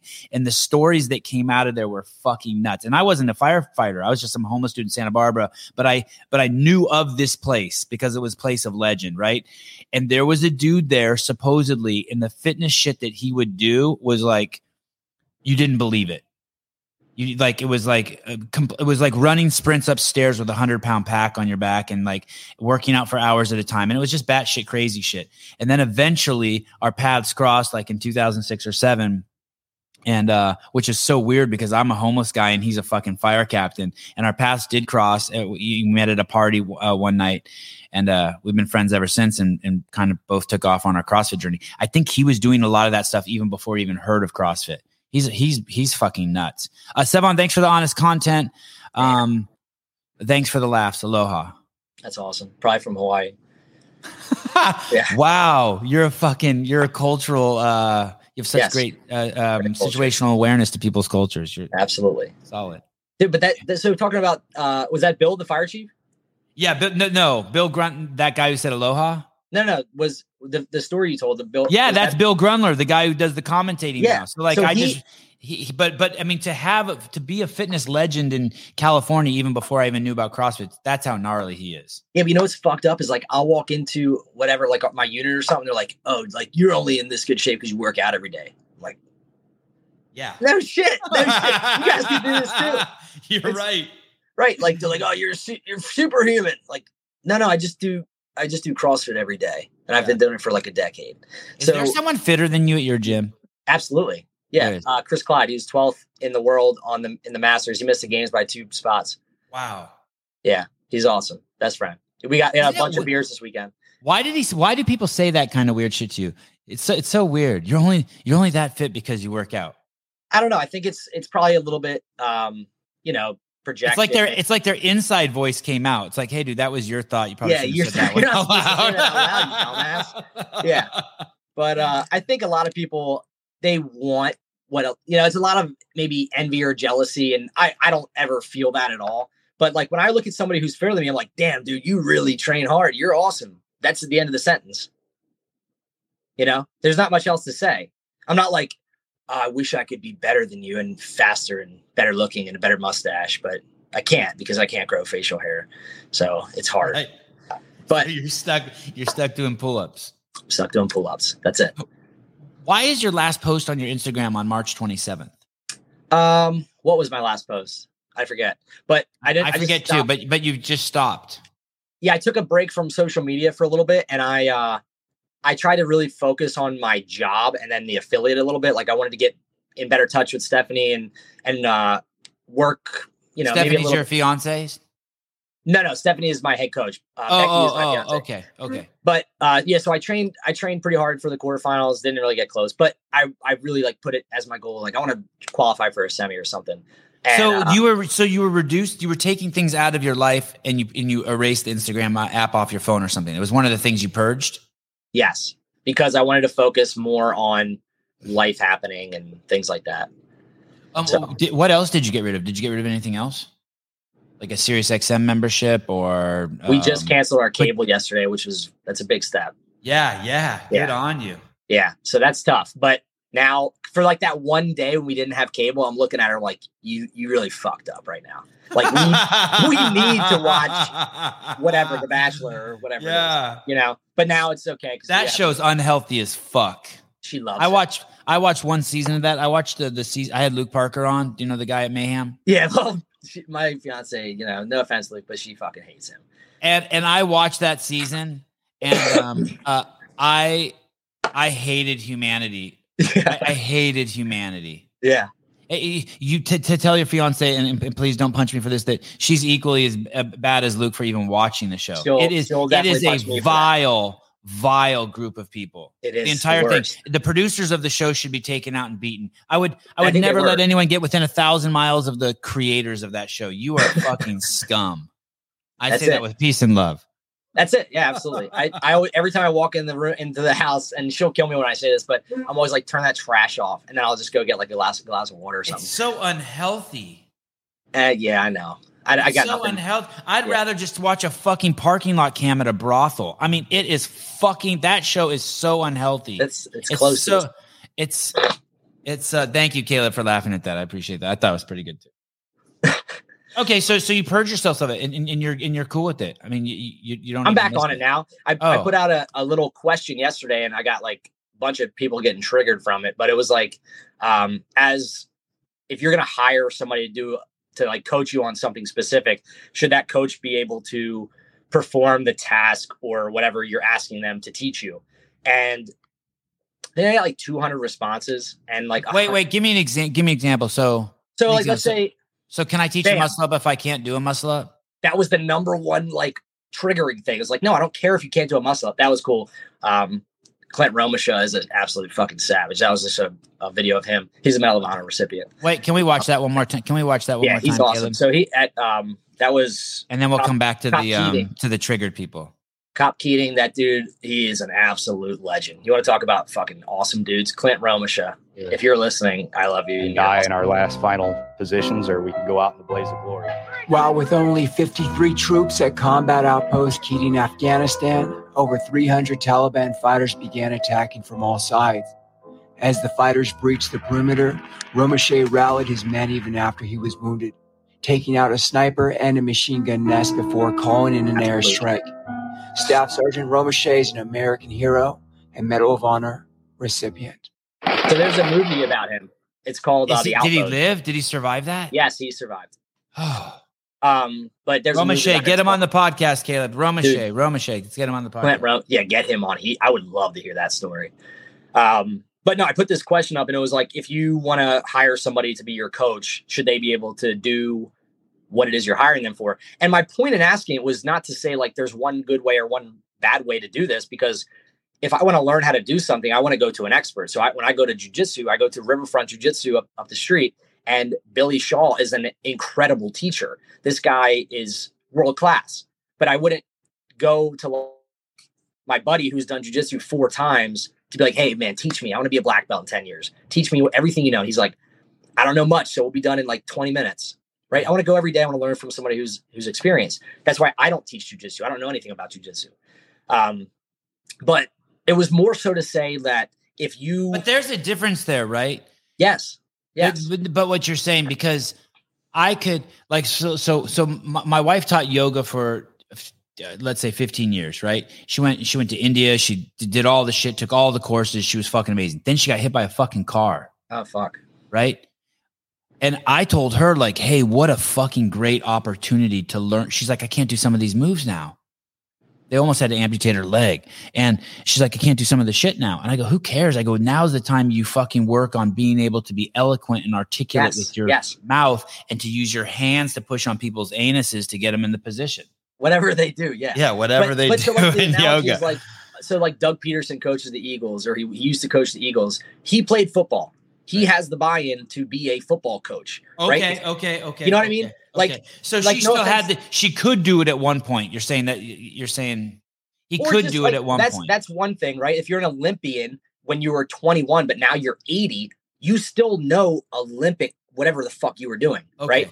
But like, if you've never like worked towards a goal, like let's say the muscle up was like the most triggering thing. Like there's coaches that can't do muscle ups. That's okay. But are they trying their goddamn best to like work up the ladder to do strict pull-ups, toes to bar, right? Chest to bar pull-ups? Do they actively search for knowledge in how to better themselves?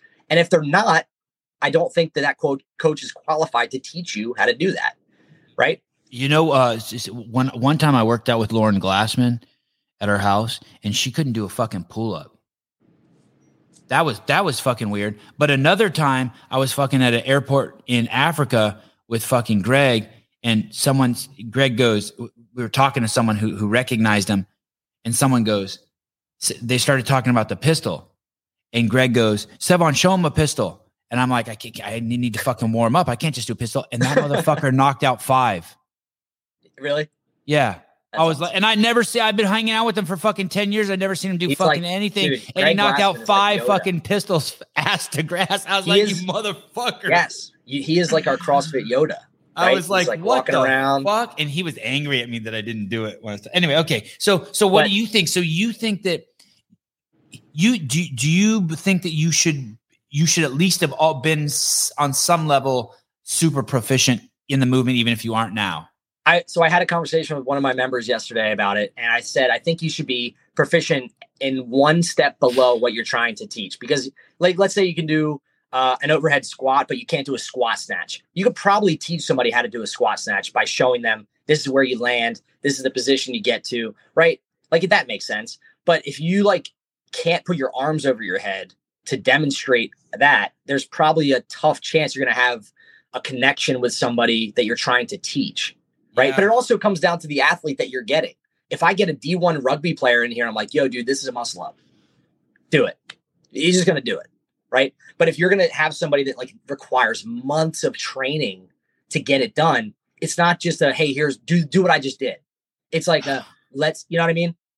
I could teach someone a muscle up. Great. Absolutely. I have no business teaching anyone a kipping muscle up. I don't ever do them. Never, But ever. So but then you wouldn't teach it to them. Right. Yeah. Like, hey, I only do strict ones. So this is how you should do it. Yeah.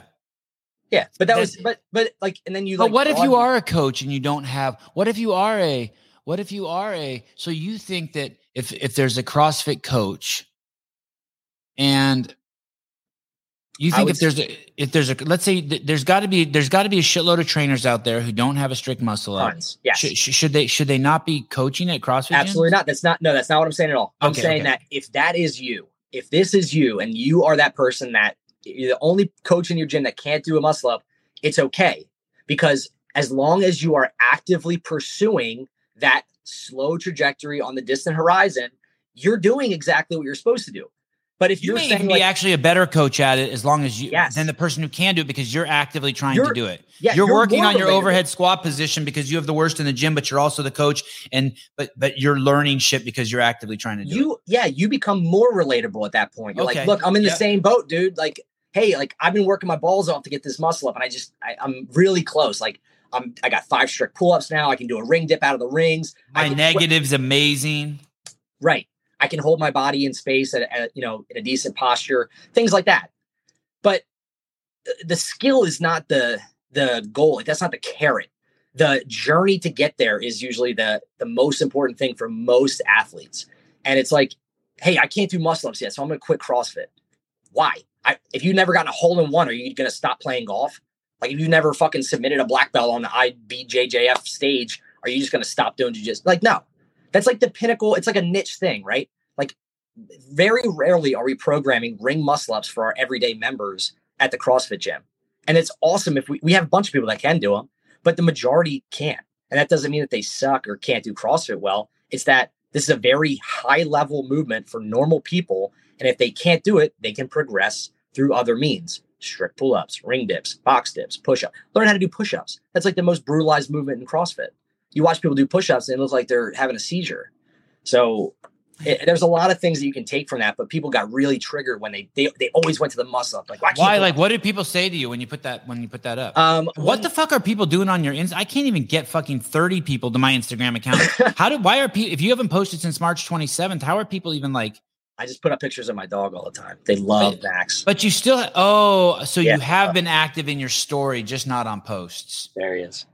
But yeah, I'll be active in my story. Okay.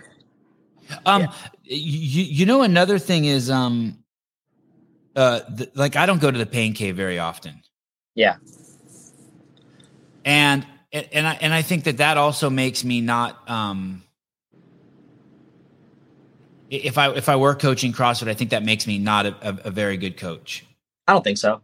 Well, but wait, I just wish, and it's because I work out alone a lot, right? And so there's no one there. Like, I've never gone to an affiliate and not gone to the pain cave. Right. If I'm at an affiliate, it fucking happens. Well, yeah, right. Yeah. Exactly. And that's just the shared suffering. You're looking over and you're like, well, that guy's fucking dying and he's 55. Right. I'm 32. I should really be dying if he's doing, like, you're just going to push yourself a little bit more probably. But if you're by yourself there, you're not like losing fitness by not blacking out on an assault bike twice a week. Like, you're not training for that anymore. You're training for this thing. So I would just rather my kids get their training. My wife does go to the pain cave. She does train with other people. She trains people. She goes to affiliates. I would rather my kids be around that than me. Like, for their training. Like, for me, like, fine, I'll teach you the muscle up, or you'll see me do some assault bike or fuck around with, you know, my snatches look more like fucking deadlift curls presses these days. But yeah, I do think that there's value to people seeing other people go to the pain cave, right? Absolutely. Yeah. It's the same, you know. I'm not poo-pooing myself. I'm still proud that I work out, but it's like, yeah, but then it also comes down to like the three basic words that every CrossFitter should know is mechanics, consistency, and intensity. Intensity varies between everybody. So it should be mechanics, consistency, relative intensity, because it has to be relative to the situation and the participant. Right. So I have the consistency. I have decent mechanics. I don't get hurt anymore, but fuck, man, the pain cave is a fucking bitch. Yeah. But you also you did one the other day. You did the 5-minute assault bike challenge. That was horrible. Right. So you do it. Did you do it? I've done 5 minutes before. I fucking hated that. I never want to do that again. What'd you get? Do you remember what you got? I think I was, I don't want to lie. I don't forget. I think it was between 85 and 92 or something like that. I don't know. What do you think's harder? What do you think's better to get calories on, the assault bike or the echo bike? Do you have an opinion on that? Better? Like, which one makes you look better? Which one are you like, if you did the echo bike, will you get more calories? The echo bike for my affiliate has been awesome. The assault bikes get so dirty and they're crinkly and they make a shit. I don't mean in that terms, in terms of which, for the calorie thing. Like, if I were like, hey, you got to get the most calories in 5 minutes, you can choose either of these bikes. Which bike would you choose? Oh my God, the assault bike, you get 10 million calories. Oh, okay. Damn. That sucks. Did you think it was the other way around? I don't know what it is. I wanted it to be the other way around because I ride the assault bike. So I wanted to be like, yeah, I beat all you echo fuckers. No way. That the assault bike is different though. It's smaller. It's more compact. It's more like gritty and old school now. So got the chain. It's got the chain. Yeah. And that's like a danger aspect of it, right? At any moment it could just explode. Right.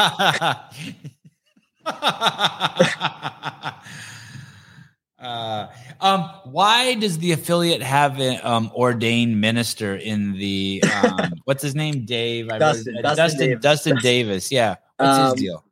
Well, he's an ordained minister, so he doesn't really have a ton of certifications. So when we just redesigned our website, I think it's more. What's he say? Like you're doing Franny's like, dear God, you're fucked. And Father, guess what? forgive him. So you get a little blessing from Dustin. No, he coaches Tuesday mornings for us, and which has been a big help because the morning classes are always a tough sell. And we don't want people to get burnt out coaching the mornings. I coach Monday and Friday mornings. He coaches Tuesday. Tom coaches Wednesday, and then Gretchen, our other coach, coaches Thursday morning. Steph does the midday. We all rotate weekends, stuff like that. But having him there, he comes from a collegiate track background. So he has a wealth of knowledge when it comes to fast, sprinty type workouts. So if they pop up, he's got really good insight as to like, hey, this is what's probably going to happen to you. But the ordained minister thing is just he married one of his buddies one time. Not like they're not together, but he married him and his wife. And I think Dwayne put it on there as like a joke, like, hey, he's got his level 1 and he's an ordained minister. In case anybody needs to get married in here, we can get you covered. You know, I don't know what that would cost. That came with that's not included in your membership. No, it's an additional fee, but you get a free t-shirt. Awesome. Have you guys ever thought about de-affiliating? Why do you guys keep the pay the annual fee to keep the name? So I believe in, and we believe in the methodology and the community, right? Because the second you go away from the community, you're a little bit different. Even though you might be doing the same exact thing, you aren't doing, you're not actually doing CrossFit anymore. You're doing a watered down version of something, even though it may be particularly similar. When people come into your gym, they're not doing CrossFit. And what CrossFit means to me is more important than, the money that we spend every year. I think being a part, like being able to like talk to you about it, right? This is incredible for me. And having my friends talk to me all week, like, oh, you're going to fucking go meet Savan. He's awesome. He's blah, blah. That's cool to me because we have an understanding of the community that comes together to all get better. If you're by yourself, you still are in a lifeboat, but you're in like a black lifeboat, like in the middle of the ocean. Nobody can see, right? It's dark out and you're just kind of floating, but you're still alive. You're just, you're not really doing it. So let me see if I heard that right. The only reason why you guys pay the affiliate fee is so that you could come on my podcast. So you should get a cut. Did I hear that right? Yeah, that's absolutely correct. So is it too harsh to say that it's a brand loyalty payment? No, I don't think that's harsh because I'm sure most affiliate owners would agree. There isn't much given from HQ directly to the affiliate. There are, when the games are playing, like there's cool CrossFit commercials, there's, things like that, but like, they're not paying for a spot on like Monday Night Football. Like how cool would that be? Like what, like Super Bowl, Dan Bailey did a commercial, I think, Michelob Ultra. Like it was cool to see that out there, but that had nothing to really do with CrossFit. So like if CrossFit would pay the extra money to advertise on like prime time television, I think it would probably benefit the affiliates way more, but we don't get that. And, outside of that, I don't know what else they can really do for us. I'm not asking for much either, right? Right. I know. We're just talking. Yeah. I mean, either way, for some reason you're paying and other people are paying. And here's the part that, and I don't expect you to have an answer for this. Here's the part that's really weird. I don't think the fucking people who bought the company know that. I think just barely the affiliates are starting to become aware of that. They're like, oh, I'm paying this because for the same reason, like my mom used to give money to Sierra Club when I was a kid, right? And I'd be like, what the fuck is she doing? Buy me some fucking Transformers. Fuck that buying land to save a fucking Peregrine Falcon somewhere. But basically it looks like, and I think Greg had become aware of this. I actually heard him say, shit, this is a brand loyalty payment people are paying now. The fucking magic's gone. It's all free. Cat's out of the bag. Yeah. But I think the people who bought it don't know that. If they would have known that, they would have been like, oh, fuck. What? Like, I don't think that it's weird to buy something that's nothing. You guys are doing it out of integrity and ethics and. Yeah, no, I mean, you're not wrong. And I do think that after listening to Mr. Fall talk about what his vision is for the future with CrossFit, I think that we do have a bright horizon and we do have things to expect and anticipate. And okay, good. All right. It just makes me more hopeful, right? Because I feel like Rosa was more like damage control. It was like, let's just survive. Like, we don't want to lose everybody. Rosa's a good dude. He does CrossFit. He follows it. He had some good vision, right? But then he's gone. Where is he? Right?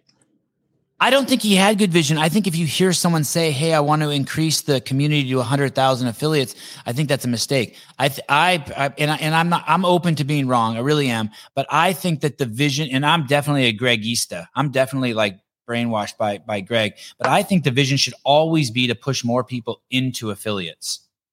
Just keep pushing them in, and they'll overflow out, and then more affiliates will be born. Just keep fucking the affiliates until there's so many little CrossFitters in there that they spill out. Like, just keep making love. Either. Sorry for those of you who don't like the F word. Keep making love in the affiliates, and then they keep spilling out, and keep adding value to the affiliates, because it's like Ben Bergeron. It's the chasing the excellence as opposed to chasing the end goal. Like, all we have to do is keep. Yes. The vision should be like, how many videos can we make this year telling people how to do the squat correctly? Like, that's the whole thing about when you have the truth, when you know that, and this isn't my belief, but like when you know Jesus is the way to God, like Christians claim they do, then your goal then should be to say that as many different ways as you can to share that message. And so I think that should be the goal of HQ, to just keep giving resources to the affiliates. How many ways can we teach people to do a pull up to show that, what did you say? Mechanics, consistency, intensity is the way to and they have been heaven. Right. I don't think it's so like, I'm not. Like, I agree. They have been too. Yes. Yeah. It's definitely been better in the recent months and years. But there was definitely a point where it's like, what are we paying for besides a name? And at one point I was like, fuck it. I don't care. I love what we do. And if that's what it costs to do this, then whatever, So, yeah, well, thank you for coming on. It's great to meet you. Yeah, absolutely. Thank you for having me, Savon. I really appreciate this. And just, for Delaware in general, we have an awesome CrossFit community. I love every single one of the gyms that are around here. And to have you, give us a little voice was really cool. So we appreciate you. And I can't wait to meet you in person, have dinner. Yeah. It'll be awesome. Yeah. Congratulations on getting married. You have my phone number. You can text me whenever you want. I don't sleep with my phone by my bed. So like, I always tell people, like, you can always like text the fuck out of me. Like, I don't care. I'm going to send you very funny things randomly. Careful. Because everything you send to me, I will try to one up you a little bit. And next thing you know, our text will be completely out of control. So be careful. That's fine. We'll end up getting married because we play gay chicken so long, but it's okay. All right. Caleb Beaver, thank you. Thanks, Caleb. I appreciate you guys. Thanks for the time today. Yep. Say hi to the other gym owners and tell Stephanie McConnell, thank you for letting us borrow you today. I will. Absolutely. Thank you, guys. Ciao. Nice meeting you, Steve. Hope I kicked them to the curb. I like kicking them to the curb before they get to leave. And they get stuck in the background for like 5 minutes on accident. Hey, when you hear someone's in the National Guard, are you like, you're a bitch? Like, is there like a pecking order? Is there like a pecking order? I wasn't going to say it. Go get my boots, boy. We have some people. I've met some good people in the National Guard, but yeah. And then people in the National Guard see contractors. They're like, "You're a whore." Get out exactly. Of here. You're a bitch. Just you don't even do this shit full time. Just keep. You're only here for the money. Exactly. Scumbag. You're just here to do the cool shit and leave. Get out of here. Sevon will show the text. Be careful. I know today I showed my notes on accident. I have no. Susan's told me a million times. You have no business doing screen shares. Don't do them. But I still do them. One of these days that's going to backfire. All right. Okay. Do we have anything else today? I think do we have one with Brian top 100 females tonight? Or is that tomorrow? That's tomorrow. No, tomorrow I don't see anything on the calendar. I don't see anything on my calendar until the 28th. We were supposed to do JR and Taylor today, but we switched it to Sunday. And then Monday, oh shit. like my calendar is fucked up. Because I have the top 100 females tomorrow morning, and then you see that on the 26th. Yes, I do.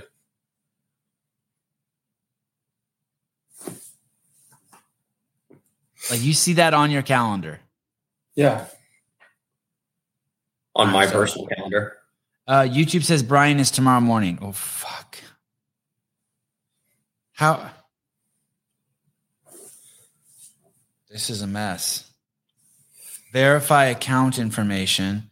It's wow, this is not good. Didn't this happen earlier in the week too? My shit got all fucked up. We'll get it sorted out. We'll call Susan after this. All right. This isn't something I should work out on the air right now? Maybe not. Add calendar. Okay, fuck. All right. So, but nothing tonight. I don't see anything tonight. No, correct. But tomorrow morning you see, I'm going to handwrite that. Tomorrow morning, what's tomorrow? Friday the 26th? Correct. You see Brian, top 100 women. Correct. Not of all time, but current. Current, yes. All right, fine. I know. I want to do a live call-in. I only want to do live call-ins. I have some funny shit. The guy who works at the Morning Chalk Up. There's a Patrick guy there who's so fucking woke. And there's some shit I found about him that I want to show on a live call-in show. That's so fucking ridiculous from the China Morning Post. They used a picture. I sent you that picture, right? Where it shows Travis from Vindicate T-shirts. Hi. You have a show tonight. I do? Yes. You have the top, not top 10 tonight. Oh, no, we had to cancel. Yeah, good. Thank you. You're right. But we had to cancel that because Sousa has to run the back end for that. And Kayla will be on a helicopter ride somewhere. Well, that sounds way more fun. not for us. And but thank you. I appreciate it. You're a good dude. You not only get the t-shirts made. How's our version of the Cult shirt coming? Is it coming along? I will be working on it tonight. You're a good dude. It's gonna be a good one. VND. You're gonna raise some eyebrows. VNDK the number 8.com. Get your shirts for Hiller and the 7 podcast. Oh shit, Bill, you weren't supposed to hear that. Bill, you're not supposed to hear that. Yeah, don't. All right. I saw the screaming microphone shirts. I finally got them yesterday in hand, and they are pretty.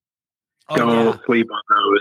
When I wear those, I get a shitload of compliments. Nice. Yeah, people love that. You're gonna have when are you home? Soon? August 31st. All right, you're gonna have a package waiting for you. You're gonna like it. I got a package waiting for you. No. You pass. Could have invited me out there with Hiller.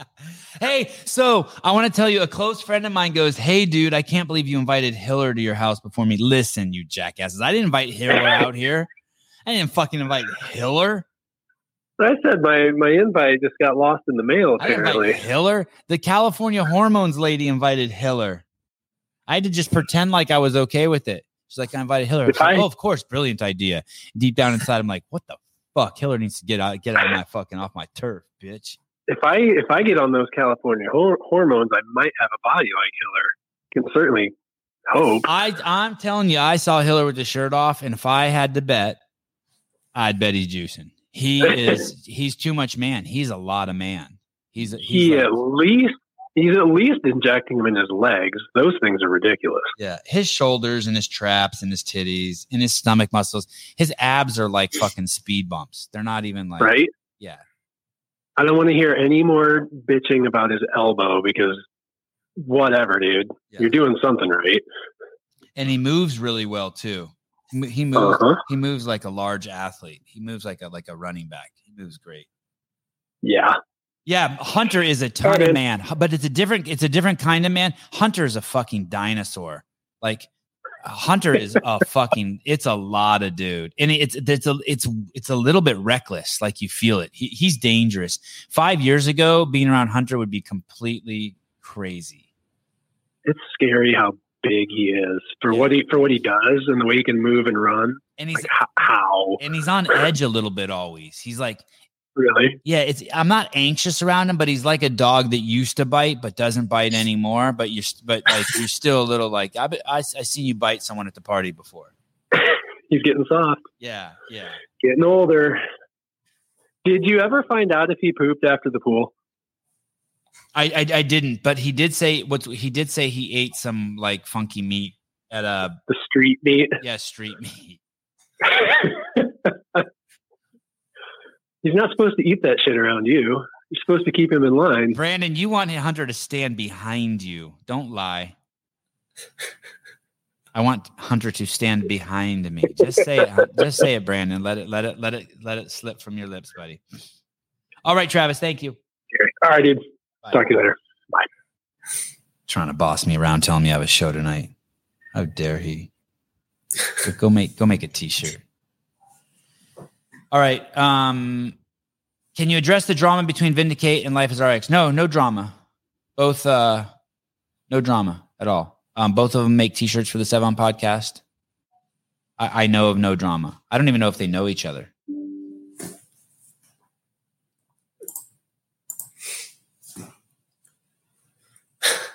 Why do I have to be in the front?